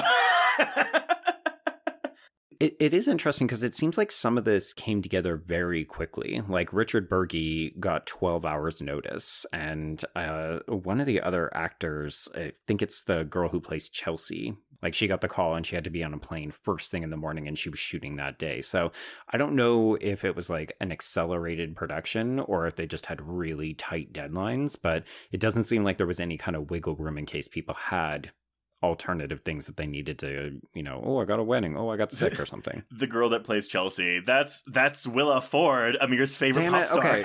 Okay. I'm sorry for all of these generic as fuck white names and interchangeable actors. Everyone looks the fucking same in this movie except for Lawrence and Chewie, the two characters who get nothing to do. Truthfully, the first time I saw this, Thank God Willa Ford dies early, because I kept getting Willa Ford and Juliana Gwil, whatever you say, confused. That's Bree? Bree, yeah, the two blondes who get topless. There we go. It's like, you couldn't have even cast a fucking redhead in here somewhere? I guess I just know Willa Ford like the back of my... I'm positioning myself to be such a stan, but like, I knew that was Willa Ford, and I did not mix those two up, because one of them is an iconic music artist. And the other one is just Juliana Gill. Rude. Okay, yeah, so Mike is killed after being sucked into the floor. Whitney discovers Richie and Amanda. Yes, there we go. And then it looks like she gets killed by Jason, and we cut to our title card, and that is 24 minutes into the film. Yep. Oh, I didn't realize that. Yeah, so the movie proper is about 80 minutes long. Okay. Huh. I mean, you say it that way, Trace, but you can't divide it that way. Like, no, I'm just saying in the sense, I know, I totally understand what you were saying, but just in the sense where it's like, this feels like a short film, like a practice run at someone who wants to be the director of the next Friday the 13th movie. And even though, yes, we have the through line with Whitney and the sister of the shit, we don't meet our main characters until 25 minutes into this movie. It's a long intro. Like, I'd love to see if there's another horror movie that has an opening kill that's longer than that. Because, like, even Scream doesn't even come close. So No, those are like 11, 14 minutes at most. So I do think that this is one of the longest ones. Yeah. I like it. Like, for me, this is the film at its most audacious because I remember the first time I watched this, I was taken completely by surprise. I still was two nights ago. So, yes, we jump ahead 6 weeks. We are introduced to a new group of 20-somethings as they stop outside of a convenience store. So, let's go through them. We have Asshole Trent, who is played by Travis Van Winkle, his girlfriend Jenna, who is played by Danielle Panabaker, our presumed final girl because we assume that Whitney is dead. We have Nolan, who is played by Veronica Mars's Ryan Hansen, does not get enough to do. I'm angry. His girlfriend, Chelsea, Willa Ford. Bree, who I could not tell you a single thing about her except that she fucks Trent, played by Juliana Gill. Lawrence, who is played by Arlen Escaparta, who is the black guy. Yeah, I was going to tell me something about Lawrence other than he's the black stoner. No, 100%. It's like basically Bree, Lawrence, and then Chewie, who is played by Aaron Yu, a.k.a. the only actor to cross over between both the Friday the 13th franchise and the Nightmare on Elm Street franchise. Nightmare on Elm Street. I think that Aaron Yu is the only person who really manages to create a character out of nothing, and the other two suffer by comparison because they just don't have the personality. But there's too many people and not enough interesting things about them. It's like we just cast a bunch of people so we could kill them. Yeah, like the dialogue feels really weird. There's not enough character development amongst the characters, and I actually really like Aaron Yu, and I think the role they gave him was obviously like a very cliche kind of like stoner character, but I think like he himself is really dynamic, and I would have loved to see like more amongst the characters, or like more interesting plot points or tensions between them, like some sort of drama that's kind of like interlaced amongst the group. Like that would have been interesting to me. Well, I'm glad y'all are singling out Aaron Yu, because that is, even bad reviews at the time the best. Singled out him. I actually think the dialogue is at its best, quote unquote. Here, like this is a nothing thing, but I do like the little riff we get whenever Bree is asking Lawrence about what kind of music he's doing, and she's like rap, and he kind of calls her on it, but then it is rap. I think that stuff's kind of fun. I don't know. That to me just feels like super awkward 2009 racist humor where we're like, ha ha, there's a black person in a horror film. Let's make black jokes. But it's not even well, I mean, it is. It is, Trace. I don't know, but I don't think it's at the expense of the black character. Like, he calls her out on her, her racism, but then, yes, falls into the trope. So I don't know. It just felt funny. Unnecessary to me. It was like, do we need this? Does it move the plot? I don't know. Does it contribute anything? I mean, it's one of her only lines of dialogue in the movie. Well, I think it says something about her, and it says something about him. I agree with you. I don't think the movie is making fun of him. I think it's the script saying, we don't need to give this person any actual characteristics except to be black.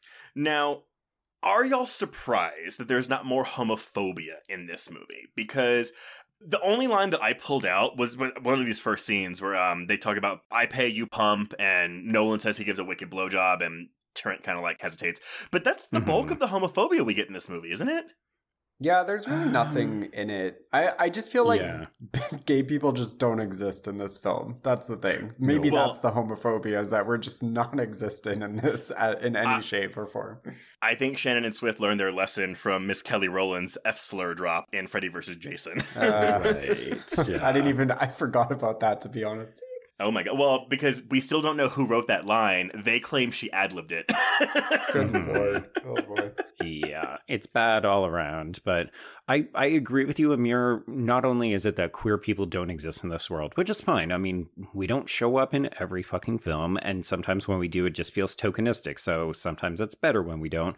It's more that this movie often feels like waves of like, not toxic masculinity, but just everyone is so desperate to one-up each other, and I think that's where the feeling that they're not really friends comes into play. Like, Trace, I know that you found out something from that picture-in-picture trivia that they all acted like they don't like Trent and they're just using him for this house, but part of me is like, oh, well, why can't we just say that in the film? Because that would have given us an additional conflict to work with that would have made these characters more believable. Yeah. Doesn't the character, Aaron, you play, doesn't he say something like that when he's in the shed? Like he finds alcohol and he's like, oh, like I knew there's a reason I'm friends with you or something like that. Mm-hmm. Yeah, well, so it's Willa Ford saying this. She says, we all hate Trent. We're just here for the lake house. And I was like, I don't get that from a lot of your performances. Like, I yes, do they all kind of roll their eyes when Trent says something asshole-ish? Absolutely. But it's also a thing where I don't know why Jenna is dating this person. I have no idea. And she seems way too together. Like, her interactions with Clay feel like a romantic comedy that we're watching, where we're getting this series of meet cutes and we know that they're the proper partner. And obviously this is setting up the subversion that when she dies later on, we all feel really bad because we thought she was going to win. But it doesn't make any sense why a girl like her would be with Trent. Like, we don't even get a reaction when she finds out that he's fucking Bree. And I get it. It happens at a bad time in the film, but come on.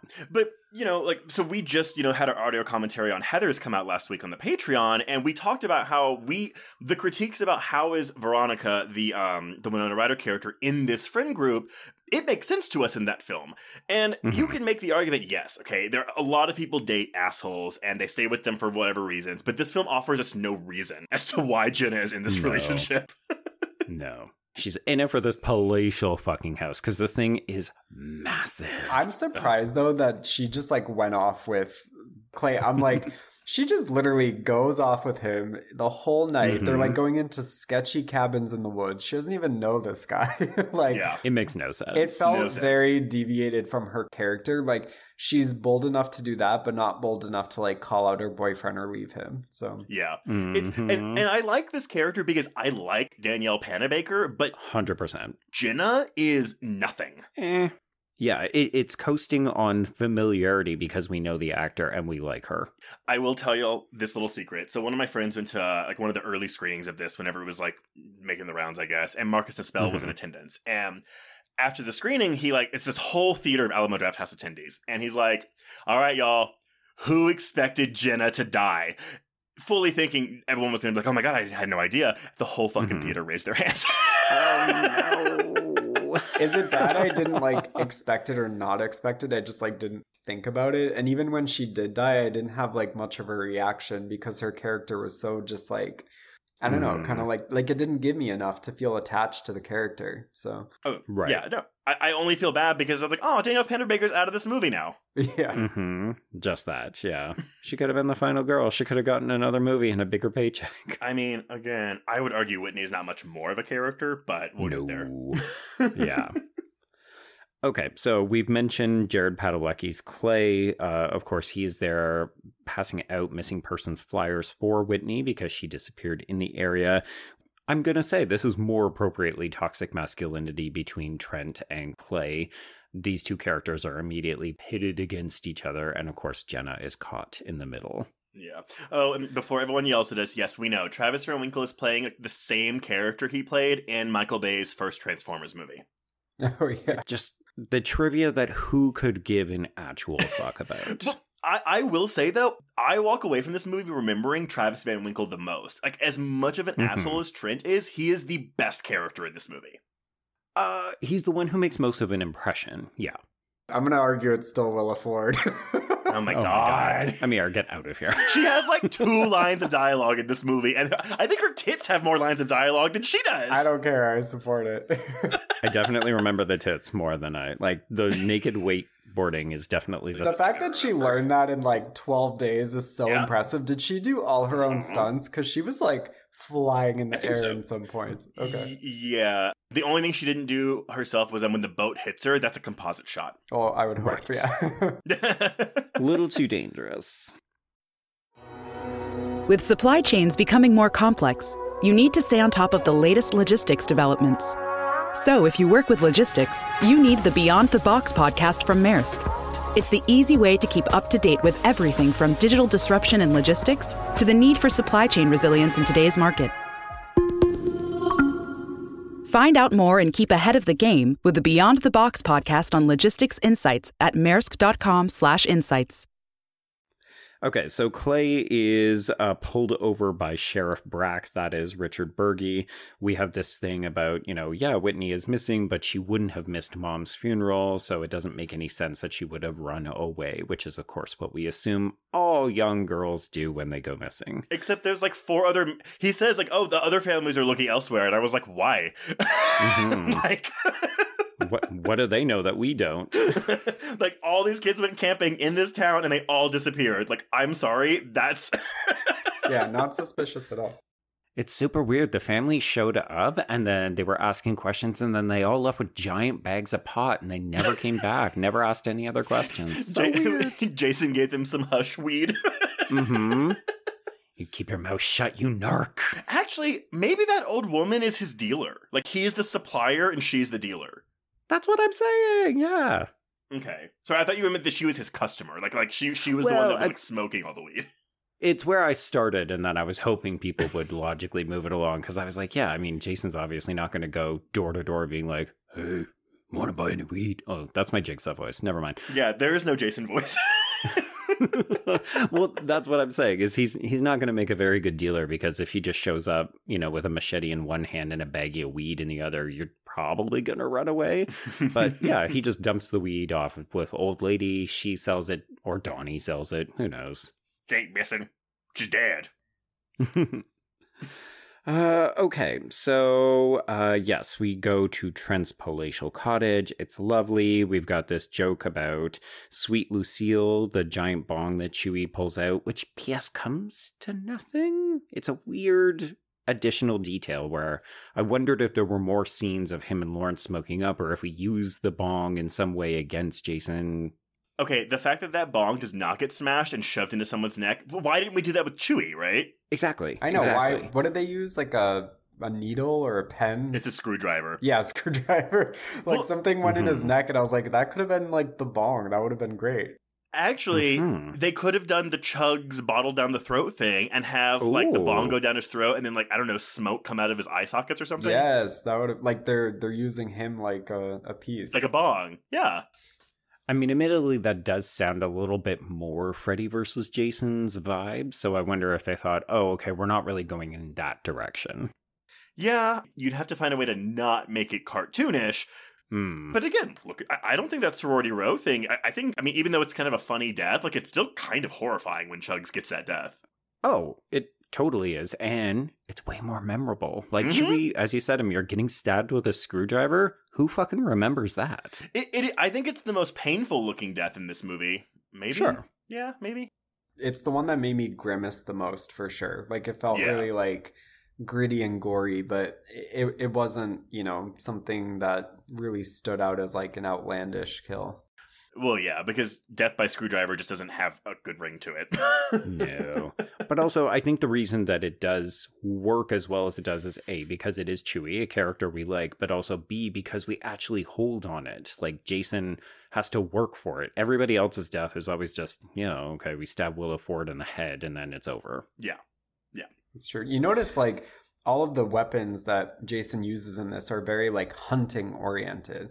So he uses, like, bear traps, he uses bow and arrows, he uses machetes. Like, it all kind of has this element of, like, the hunter. And I wonder if there was some, like, discussion around that as they were making this. There was. Yeah, I mean, the conversations they had about Jason, I got bored reading it. I was like, okay, like, this character does not deserve this much attention. But I say that. The fans do not say that. Yeah, so Amir, to answer your question very briefly, they consider him a survivalist. So that's how he lasted on his own, is he learned how to take care of himself in the woods. So that's why he's accomplished doing all of these things. That makes sense. And then it's almost like, those people that are like doomsdayers and build bunkers. And he's like kind of like that. And the scene when he uses Lawrence's body as bait, like, I think that's a really cool idea, but it's such a small part of the movie. And they talk about it like it is like a revelation. Well, and they think that that's a really smart thing, right? Like, we're making smart Jason in this. He's not a dull Luddite. He's actually really smart about luring them out and how he's going to execute them. And I'm like, I get that when you say it, but not so much from the actual finished film. No, and I like the idea of using him as bait, but again, it's not like it doesn't come to anything after that. Yeah. And I think that's an interesting lesson, even from my perspective of, you know, as I make films, like you don't need to overthink things that just need to be simple. Well, okay, I'm Right. sorry. I don't mean to jump ahead of that, Jesse, but the way to do it is you don't have Clay say he's using him as bait. You have someone go out there and check him, and then we realize Jason's using them as bait. That's how you do that. Oh, you mean show, don't tell? Oh. What a concept. A revelation. Like, that would have been actually a good way is if he was using Chewie's body as bait and Lawrence went out to get him. And that would have been a more memorable death sequence for Lawrence as well. Uh-huh. Yeah. Okay, so we're still setting the mood, setting up these locations and so on. So yeah, we meet the old lady. She's played by Rosemary Noer. We meet Donnie, who is played by Kyle Davis. He's kind of the local yokel. He drops a little bit of exposition. We also get to see the fucking shredder, which is just Chekhov shredder written all over it. Oh, yeah. This Donnie character, I actually do find it funny when he starts like talking to that mannequin, like saying it's tight. Please refer to her by name. Gina has a name. He lost his virginity to that mannequin trace. I want to know like the practicalities of how that happened. Like that does not look comfortable in any way. She's not a sex doll. She's an actual mannequin. Where is that dick going? I have to imagine the legs of the mannequin are like close to each other. So like if you just put some lube in the little like the area just between friction? The legs. Yeah. But I don't like this character because it feels like Rob Zombie came in and wrote his scenes. Oh my god. I put in my notes, local yokel. But also, again, he just now finds the weed. And I'm like, what? Like, what are the people in this town doing? Yeah. I mean, it's hard to find. You have to break a GPS and then magically fix it. It just so happens. Well, because we also know that someone, quote unquote Jason, has been stealing fuel from this barn. Yes, which once again, that's how he's powering the lights. Sure. Okay. Yeah. So we get a bit more about Trent. He's very OCD about keeping everything spick and span. He wants to control everybody because he's that kind of asshole. Nolan and Chelsea do not take very kindly to this, so they take his car and they decide that they're going to go out on the boat. Woo, woo. Woo! Yay! Yeah, there's a bunch of things happening. So, like, they're doing that. We have Jenna and Clay having their meet cute when he shows up to fly her at the house, and Bree's the pot stirrer because she's, like, filming them, like, oh, we're gonna see how this goes because she already wants to fuck Trent. Or, do you think they fucked before? They definitely have, I think. There's no way that just, like, started then. Like, he's definitely the kind of guy that's been cheating on her multiple times, and especially with her. But again, like, why not establish that then? Because I feel like it could go either way. I'm liable to lean more towards the fact, yes, they've had a history because Trent seems like that kind of D-bag, but why not build that in a little bit? Give us a little bit more character development. Well, that's the thing, we're talking about all these things that are happening, and there are a lot of things happening. We are spending time with these characters, but not in a meaningful way. No. Yeah, we're having fun with them. But we're not learning anything about it. We're having fun with them, but not having fun. Again, I'm like Amir. I don't hate this movie. I'm like, what's going on with that camera? Like, where's that footage going? All the things that she's recording. Well, and even, are you surprised that we don't actually get to see some point where it's like Jason threw the camera, or like we're not bringing that camera back and doing something memorable with it? It's the same thing with the bong. There's a lot of elements where, there's things introduced that don't really have any plot significance, so. Well, that's character development, to establish their stonerness. Yeah, that's fair.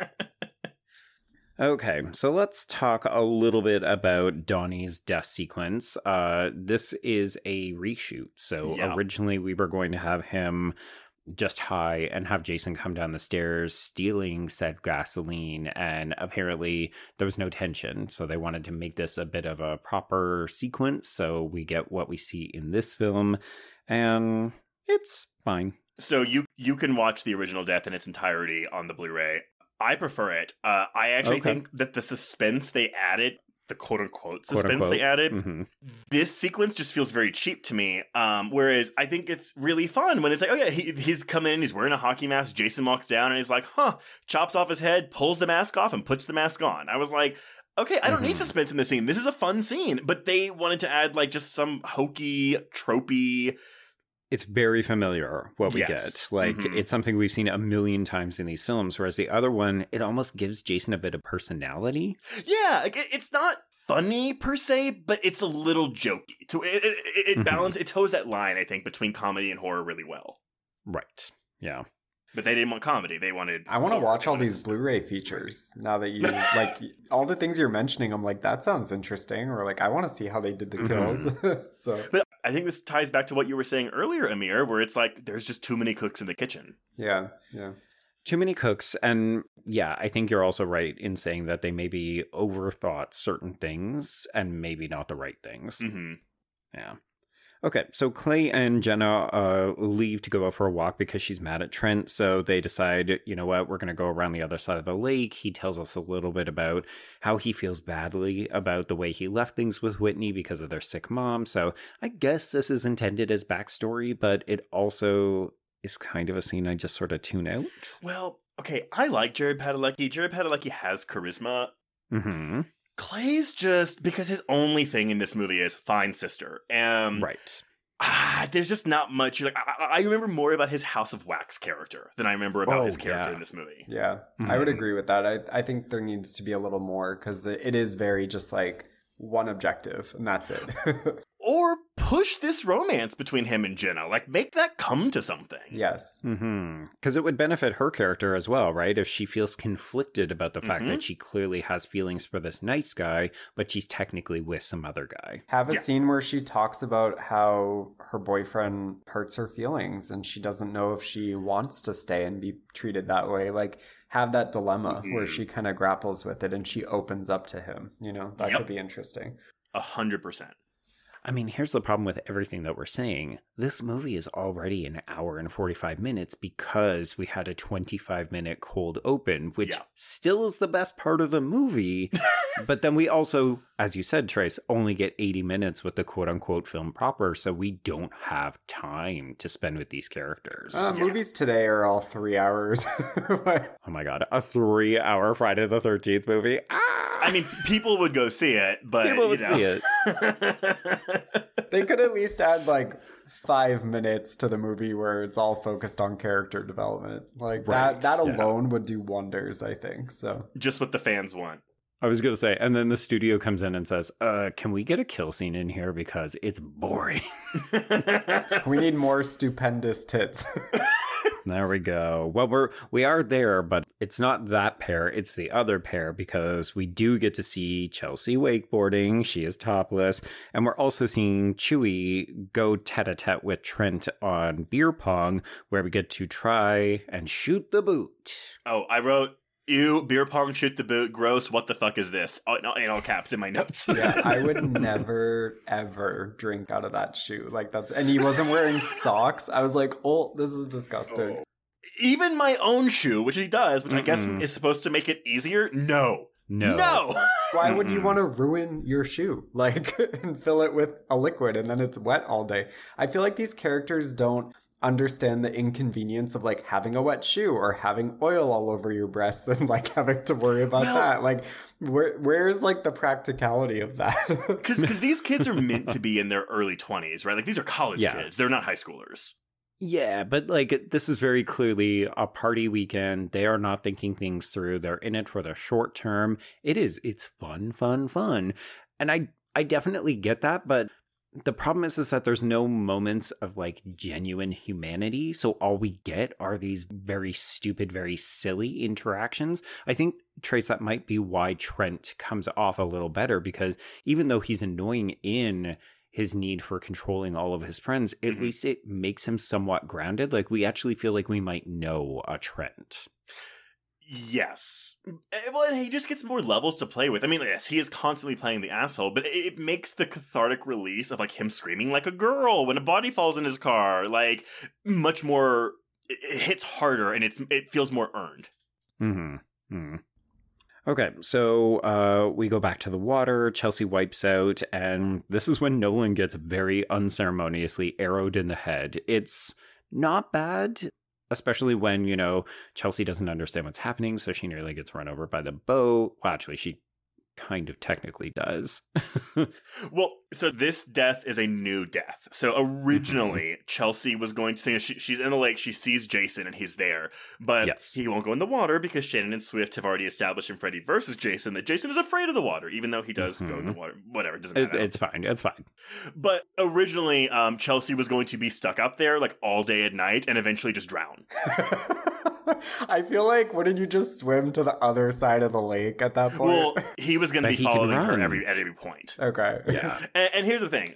I get why they cut that because it's not a slasher death. However, I think it's a unique death. It is, yeah. I think it would be I would be really interested in the editing process. Like, how would you convey that in like 2 or 3 minutes, Yeah. I guess you could show a time lapse, but it wouldn't pack a punch, I think, visually. So Or maybe... I think you'd have to cut back to her repeatedly over the course of the day. So like every once in a while I'd be like, oh fuck, she's still out there treading water. Like I think it could go very, very bad. But when I read that, I'm with you, Trace. I actually think this could have been probably the most memorable death in the movie. I wish they had tried it. It's almost tragic in a way, right? Oh, 100%. Yeah.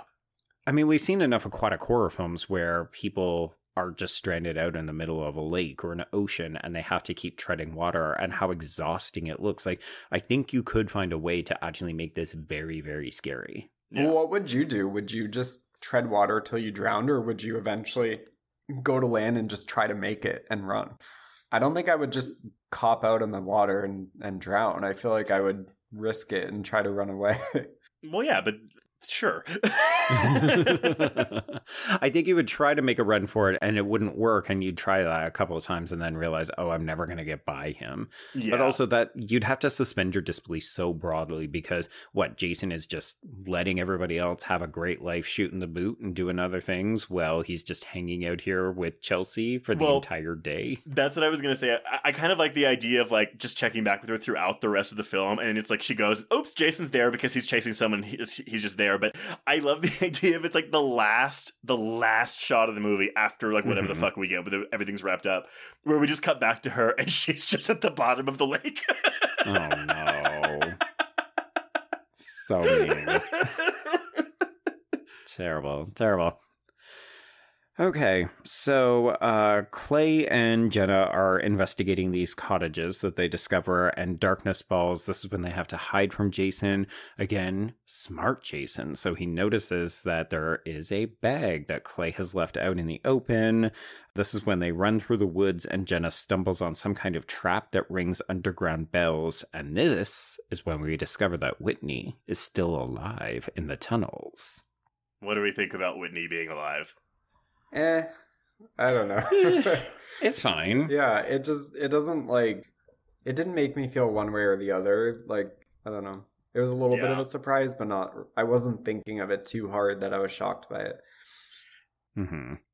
Again, this feels like one of those things where they spent so much time thinking about how did Jason live? How does he get around? How are we going to explain those kinds of things? And I feel like a bunch of people just look at this and either think the tunnels are flat out fucking stupid. I don't agree with that. I think they're fine.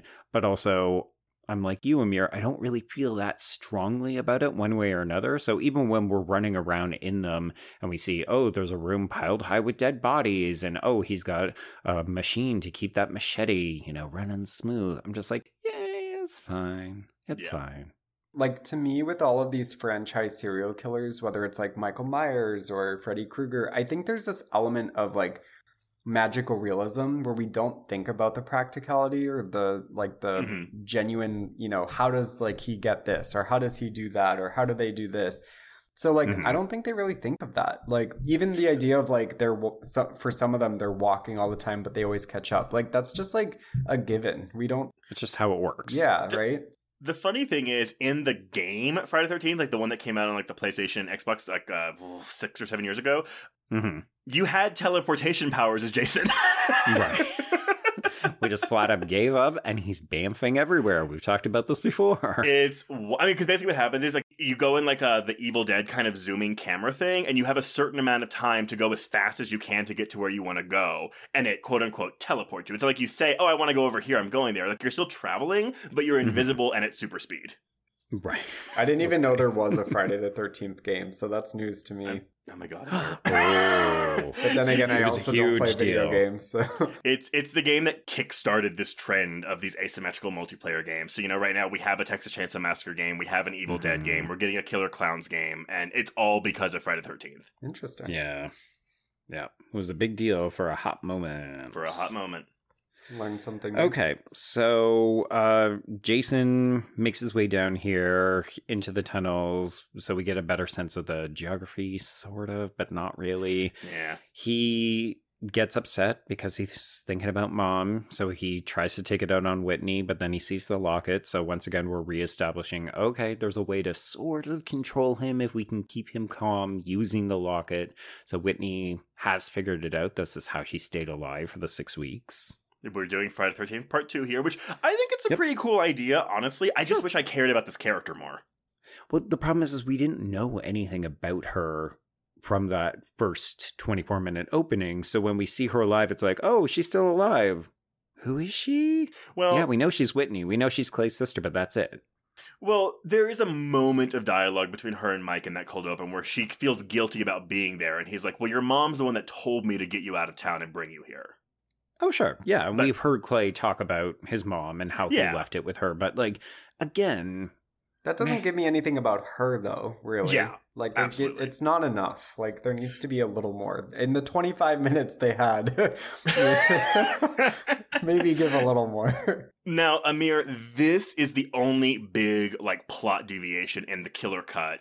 Whitney escapes from the tunnels in this scene. Oh, okay. Yeah. And what happens? Does she, like, totally escape, or she gets caught? Yeah. Okay.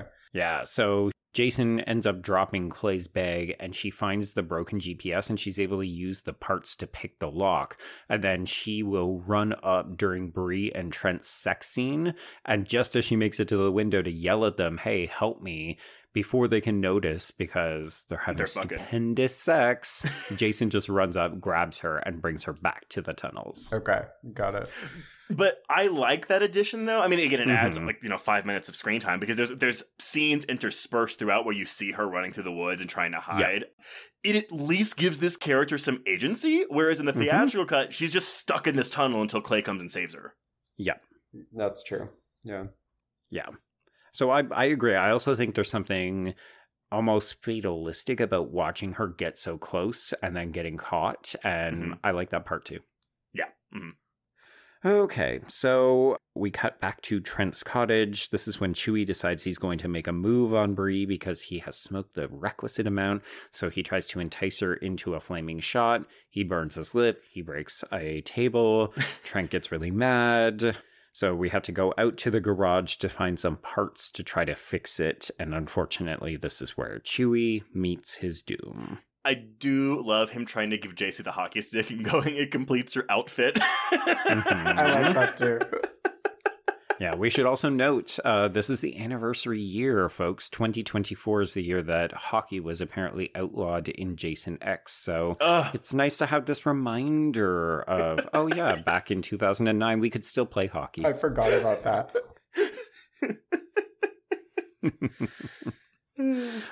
Trace, we should also note that this is week 3 in a row now where we have a set piece set to a swinging light. Joe, I cannot, what is this? It's a fad. I do think this is the least memorable use of it.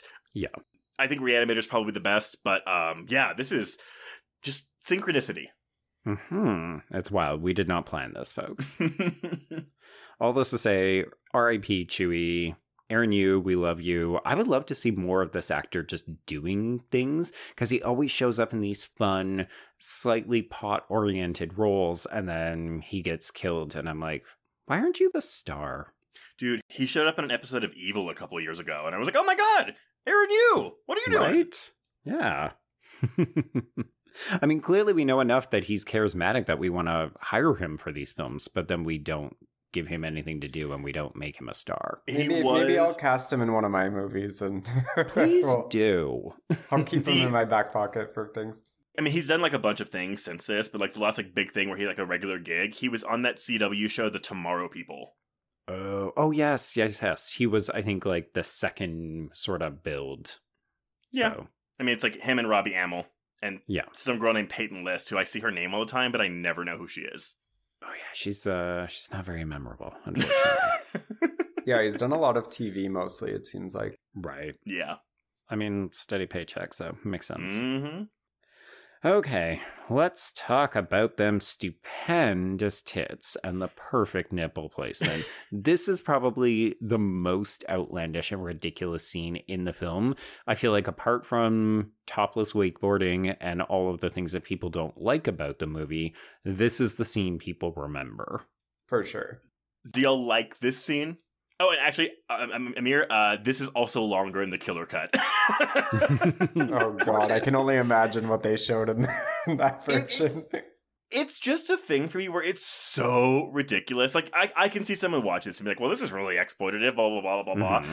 It's so silly that it works for me. Like, I think this is one of the funniest scenes in the entire franchise. I would agree. Like, I don't think I watched this and felt like, oh, this is, like being super exploitative of like women. I feel like they were both in on the joke and it was just so ridiculous. And she even mentions like the nipple placement later on where it's like she's making fun of him. So it just felt super campy to me. Like, this was just a ridiculous sex scene. It was so like over the top. But it is, not to bring it back to fun, but it is a level of fun that feels out of place with the movie around it. And so I kind of wish more of the movie was like this. I agree. Yeah. I think it's like pick a lane. Like they were talking about wanting it to be like really gritty and like this and that, but then they have like all this like fun and camp parts. Like I think if you picked like one or if you went all the way Texas Chainsaw Massacre or all the way camp, it could have like, that would have been really interesting to see. So. Yeah. Mm-hmm. Yeah, this is tricky because I mentioned, obviously, we've got Jared Padalecki in this film. If we want to go the supernatural route, we had Jensen Ackles doing his My Bloody Valentine remake the exact same year. So clearly we were doing horror films on hiatus. That movie has that infamous, naked trucker thing. And that one, I remember when, Trace, you and I covered it for our audio commentary, I came down pretty hard on it because I felt like it was really quite exploitative, even though clearly it is also meant to be a bit of fun. Mm-hmm. This one, to me, hits that mark way better. As you said, Amir, it does feel like both actors are at least in on the joke. The movie has a sense of playfulness. It seems to know that this is very stupid, and obviously it's meant to be titillating for people who like naked women. But yeah, there is a sense of fun, playfulness about this that I appreciate. And I'll confess, I didn't realize that when I first watched this in the theaters in 2009. I was just like, this dialogue is atrocious. Oh, I mean, it's not good, but yeah, I'm sure now you're like, that's the point. Yeah, I mean, I don't think they were being serious. I feel like they were all laughing their asses off as they were reading the script, being like, this is so ridiculous. Like, I think everybody was in on the joke.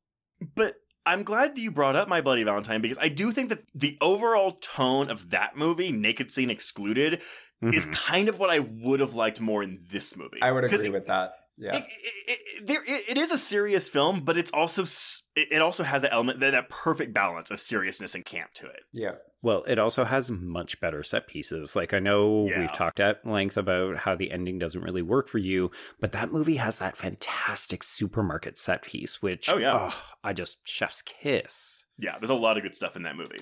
This movie doesn't have anything like that. Like, your kills and your set pieces are so important.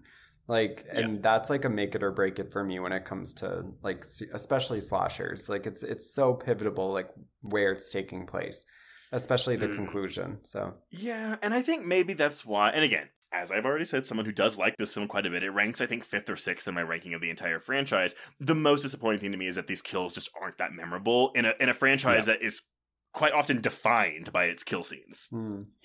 Yeah, it's the reason we show up. We like Jason, and we want to see these quote-unquote teenagers / actual 20-somethings get brutally killed. I will say holistically, though, this film has a few like memorable moments, more so than some of the others in the franchise. Like, I can definitely look back at like the sex scene or like Willa Ford wakeboarding or you know, like there's a certain parts where it's like they're so ridiculous that like you remember them, you know? Yeah. And I think that like that's one thing that this film has going for it is like it's more memorable in a lot of ways too. Just not the kills per se. Everything but the kill. Except we keep talking about the breasts. So maybe we're just like, oh, tits out, and that's going to be memorable. Straight men, let us know what your thoughts are on this film. Jeez, yes, please, straight men, get in touch. Straight men and lesbians. There we go.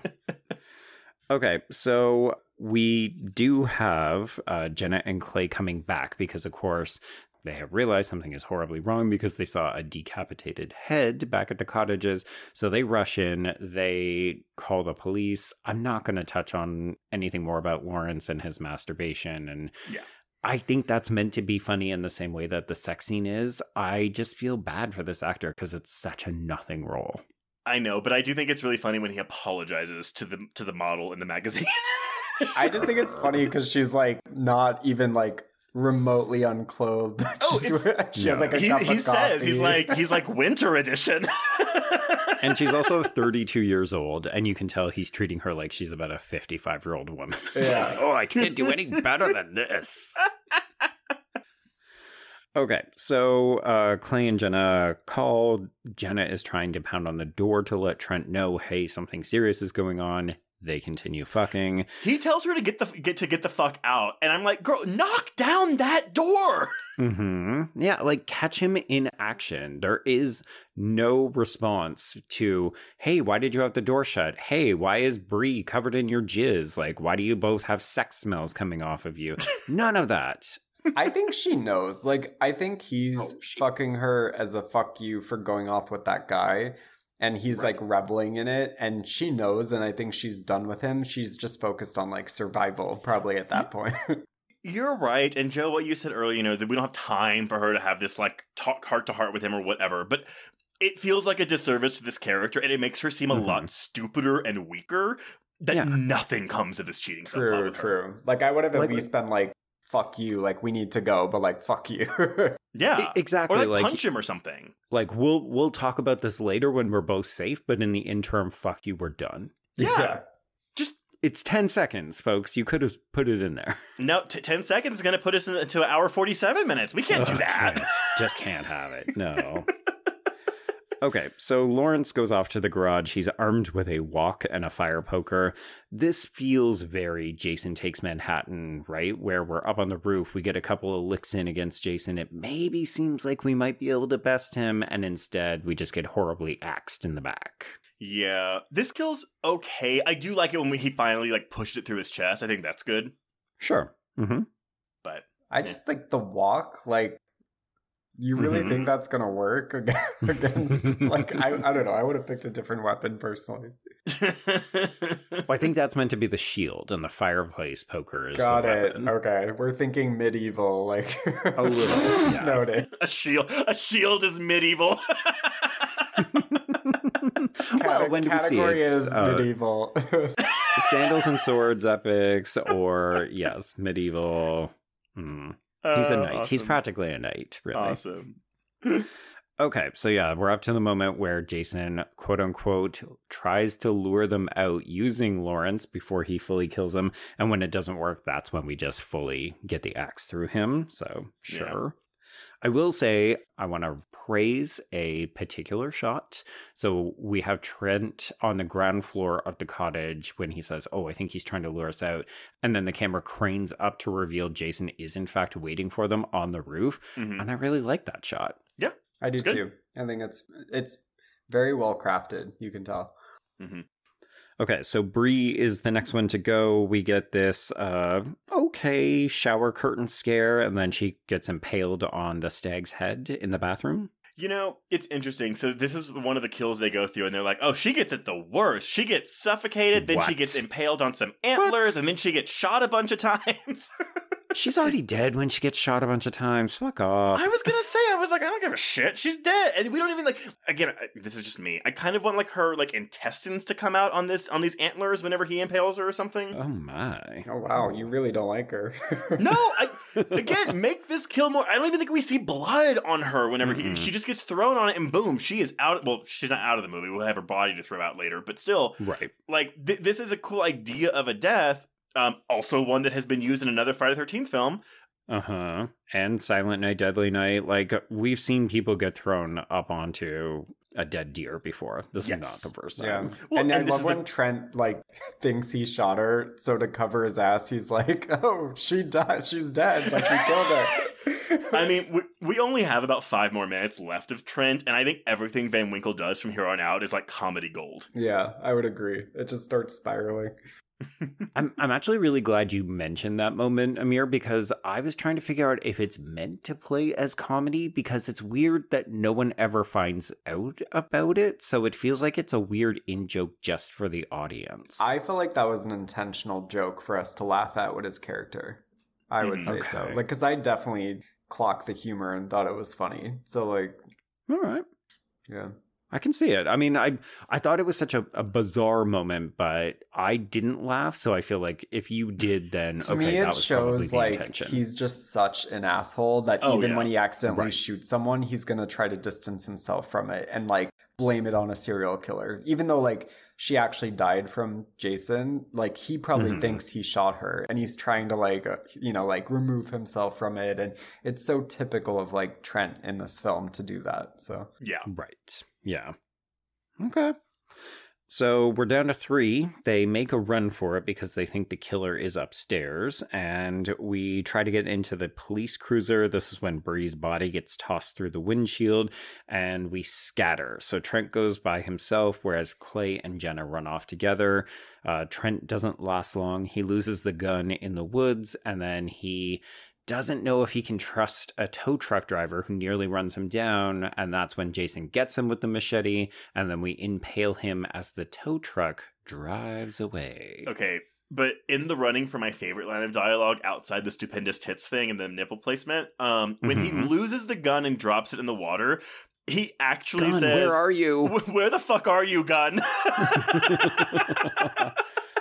I felt like that was really relatable content. I could imagine myself saying something like that. Yeah.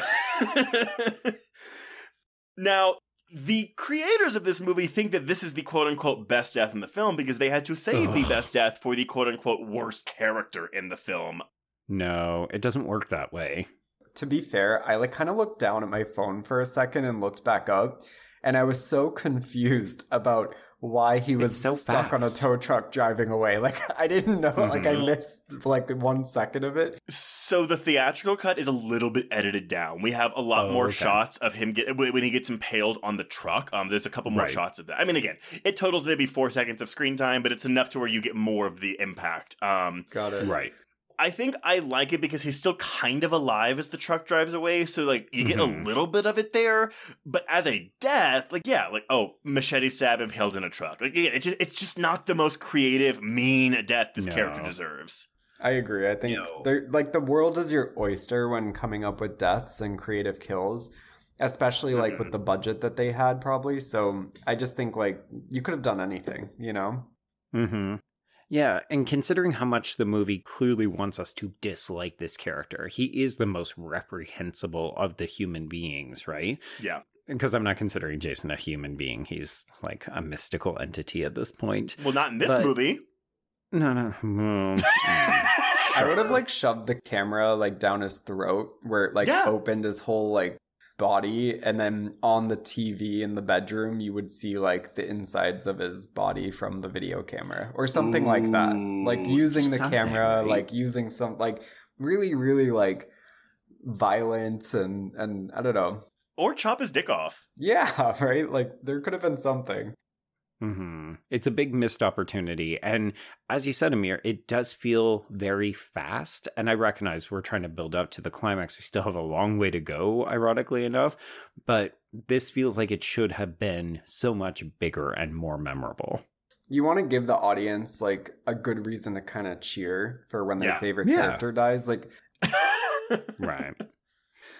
Okay, so now we're down to just Jenna and Clay. So if you're watching the extended killer cut, we will get to see them run by Lawrence's body in a hot tub, as well as Chelsea down by the lake. If you just watch the theatrical cut, you will not see that. We end up getting to the cabins. This is where they hear Whitney screaming, so we do go into the tunnels as Jason gives chase. This is where Jenna bites it. I'm going to say unceremoniously once again. All right. Jenna, do we know you? This is from Danielle Panabaker. Because she had an alternate death before this scene. Oh, okay. They could not get a location that worked. There was a real cute line about, I don't know if I should use cute to describe a Friday the 13th film. She laughed, catching herself. I said, maybe on our next date we'll do something a little more romantic. And then my character gets it after this big fight involving a fire extinguisher and all of this crazy stuff. When it actually came to shooting the bus scene where Whitney and Clay, like, when she dies and she crawls out of the bus. Right. They decided I couldn't be at the bus, so they had to come up with another death for me, which was me getting stabbed while crawling out of it. Yeah, because this stuff, let's be frank, sucks. Oh, yeah. It's so underwhelming. And she just dragged away, like, ugh. But I think her character is also just, like, a little bit too bland anyways, so the death sort of matches the character. I just kind of hate that, like, the you can see the wheels turning in the narrative here. It's like, oh, we got a new girl in the cast. Let's get rid of the other one. Yeah, there can be only one. It's the Highlander principle of final girls. Yeah. I also would have loved to see more chase sequences for this film. Like, I'm a big lover of chase sequences. Oh, yes. I think, like, Sarah Michelle Gellar's scene in I Know What You Did Last Summer, for example, it's, like, really long and elaborate, and there's all these set pieces, and, you know, like, it's super fun. And I didn't feel like there was anything like that in this film. No moments of, like, prolonged tension, even. Like, even when the girl goes to pull the shower curtain, it just didn't have, like, that element where it lets the moment breathe. And, like, you sit in that tension. Like, it was too short. So there was moments where I wanted more of that, too. Amir, I'm really excited for you to finish Friday the 13th Part 2, because the last, like, 15, 20 minutes of that movie is basically a chase. Just chase. Ooh, yeah. Okay. I'm excited. Quite good. It's great. Yeah. It's fantastic. But you're not wrong. This movie, I feel like it sounds like I'm always coming down on music videos, but it's just because they really changed the way that a certain generation of filmmakers, and I think studios by proxy, look at the way we should edit to make things have action and momentum and that kind of stuff. And this movie feels like, okay, we need to keep cutting. Like, we can't have that tension because it's not scary. We have an audience who expects things to be quick. Well, and as a result, it's like, okay, well, no chase scenes. It's just going to be crawling through a hole. We can all see what's coming a mile away. And then, oh, wow, she got a machete through the chest. But like, that's okay, really cool. Because Marcus Nispel comes from music videos. Like, that's what he's made hundreds of music videos. And, but again, go back and look at Texas Chainsaw Massacre. I mean, like, it's obviously edited more than, like, a movie made 10 years prior. But that movie doesn't have the rapid editing. I wouldn't say this one has rapid editing, but yeah, there's more breathing room in Texas Chainsaw Massacre than is in this movie. And that could be the result of a lot of stakeholders in this film, you know, and it's a different complicated beast compared to Texas Chainsaw Massacre. So, yeah. Because I think with Texas, isn't it like one family that has the rights, or like there's like one stakeholder? Am I wrong? Oh, I think Texas Chainsaw, I mean, they don't have rights issues like this franchise does, but if you look at like the last 3 or 4 entries in the franchise, it's a who's who of who has the rights for which film in that franchise. Well, I think Netflix owns the rights permanently now. I think they like purchased the IP of Texas Chainsaw Massacre.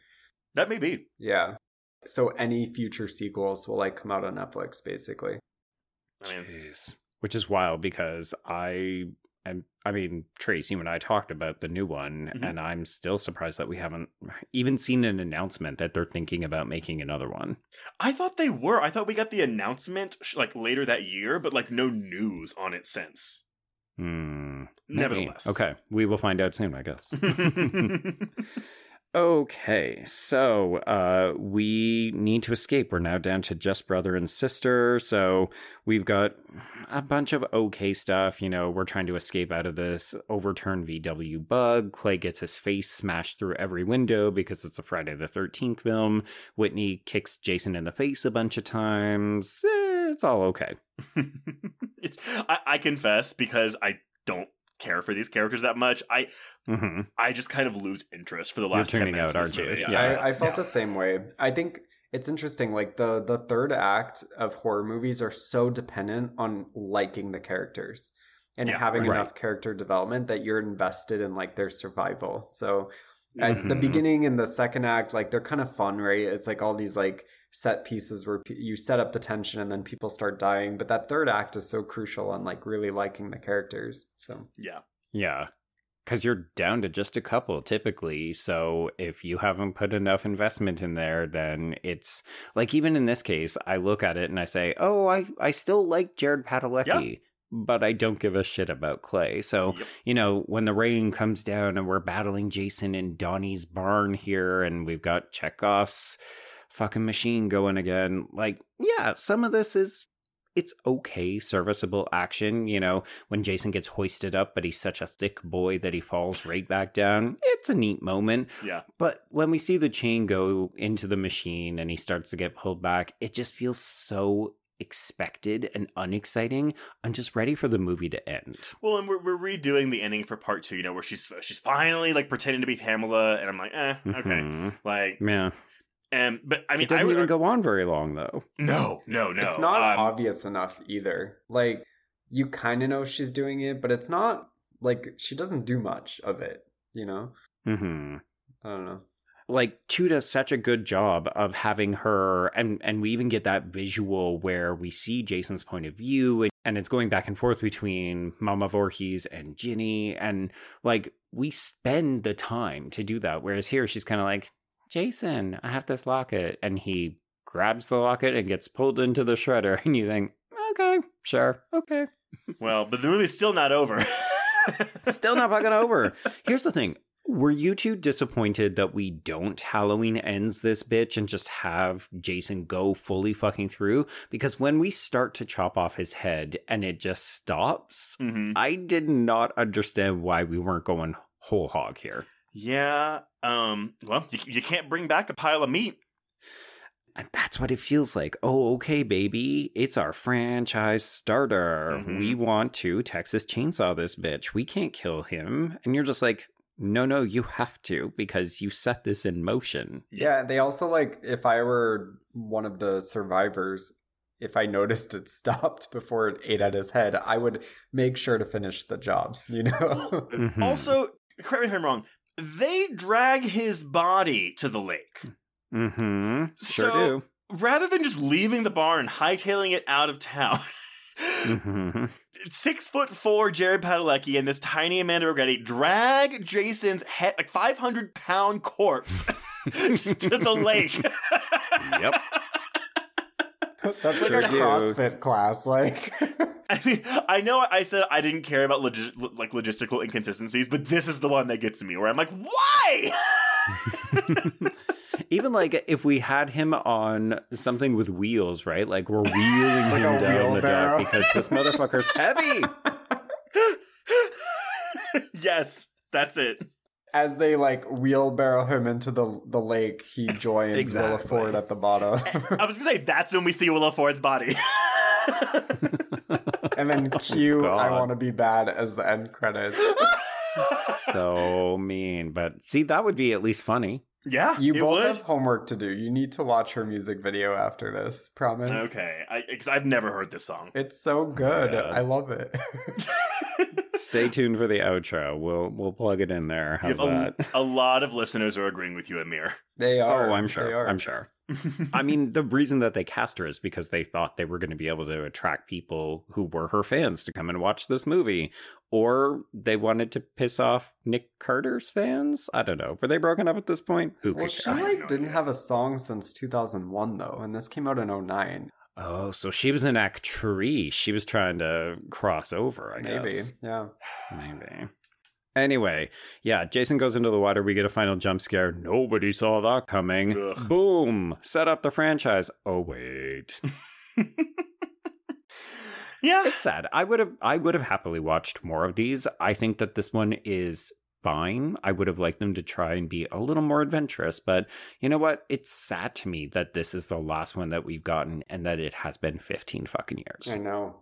Is there any development on anything with like a new one, or just the TV show? Just Brian Fuller's. Which even then, we don't have much information on. I feel like they announced it over a year ago.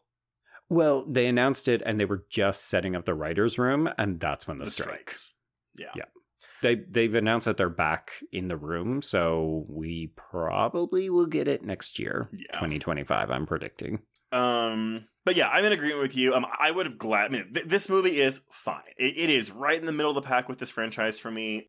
But like you, Joe, I would have happily watched a sequel, because at least now that whenever we do something like this, if we're reviving a franchise, we have to get all this shit out of the way, which this film did. So I would have been intrigued to see where they took this. I'm sorry.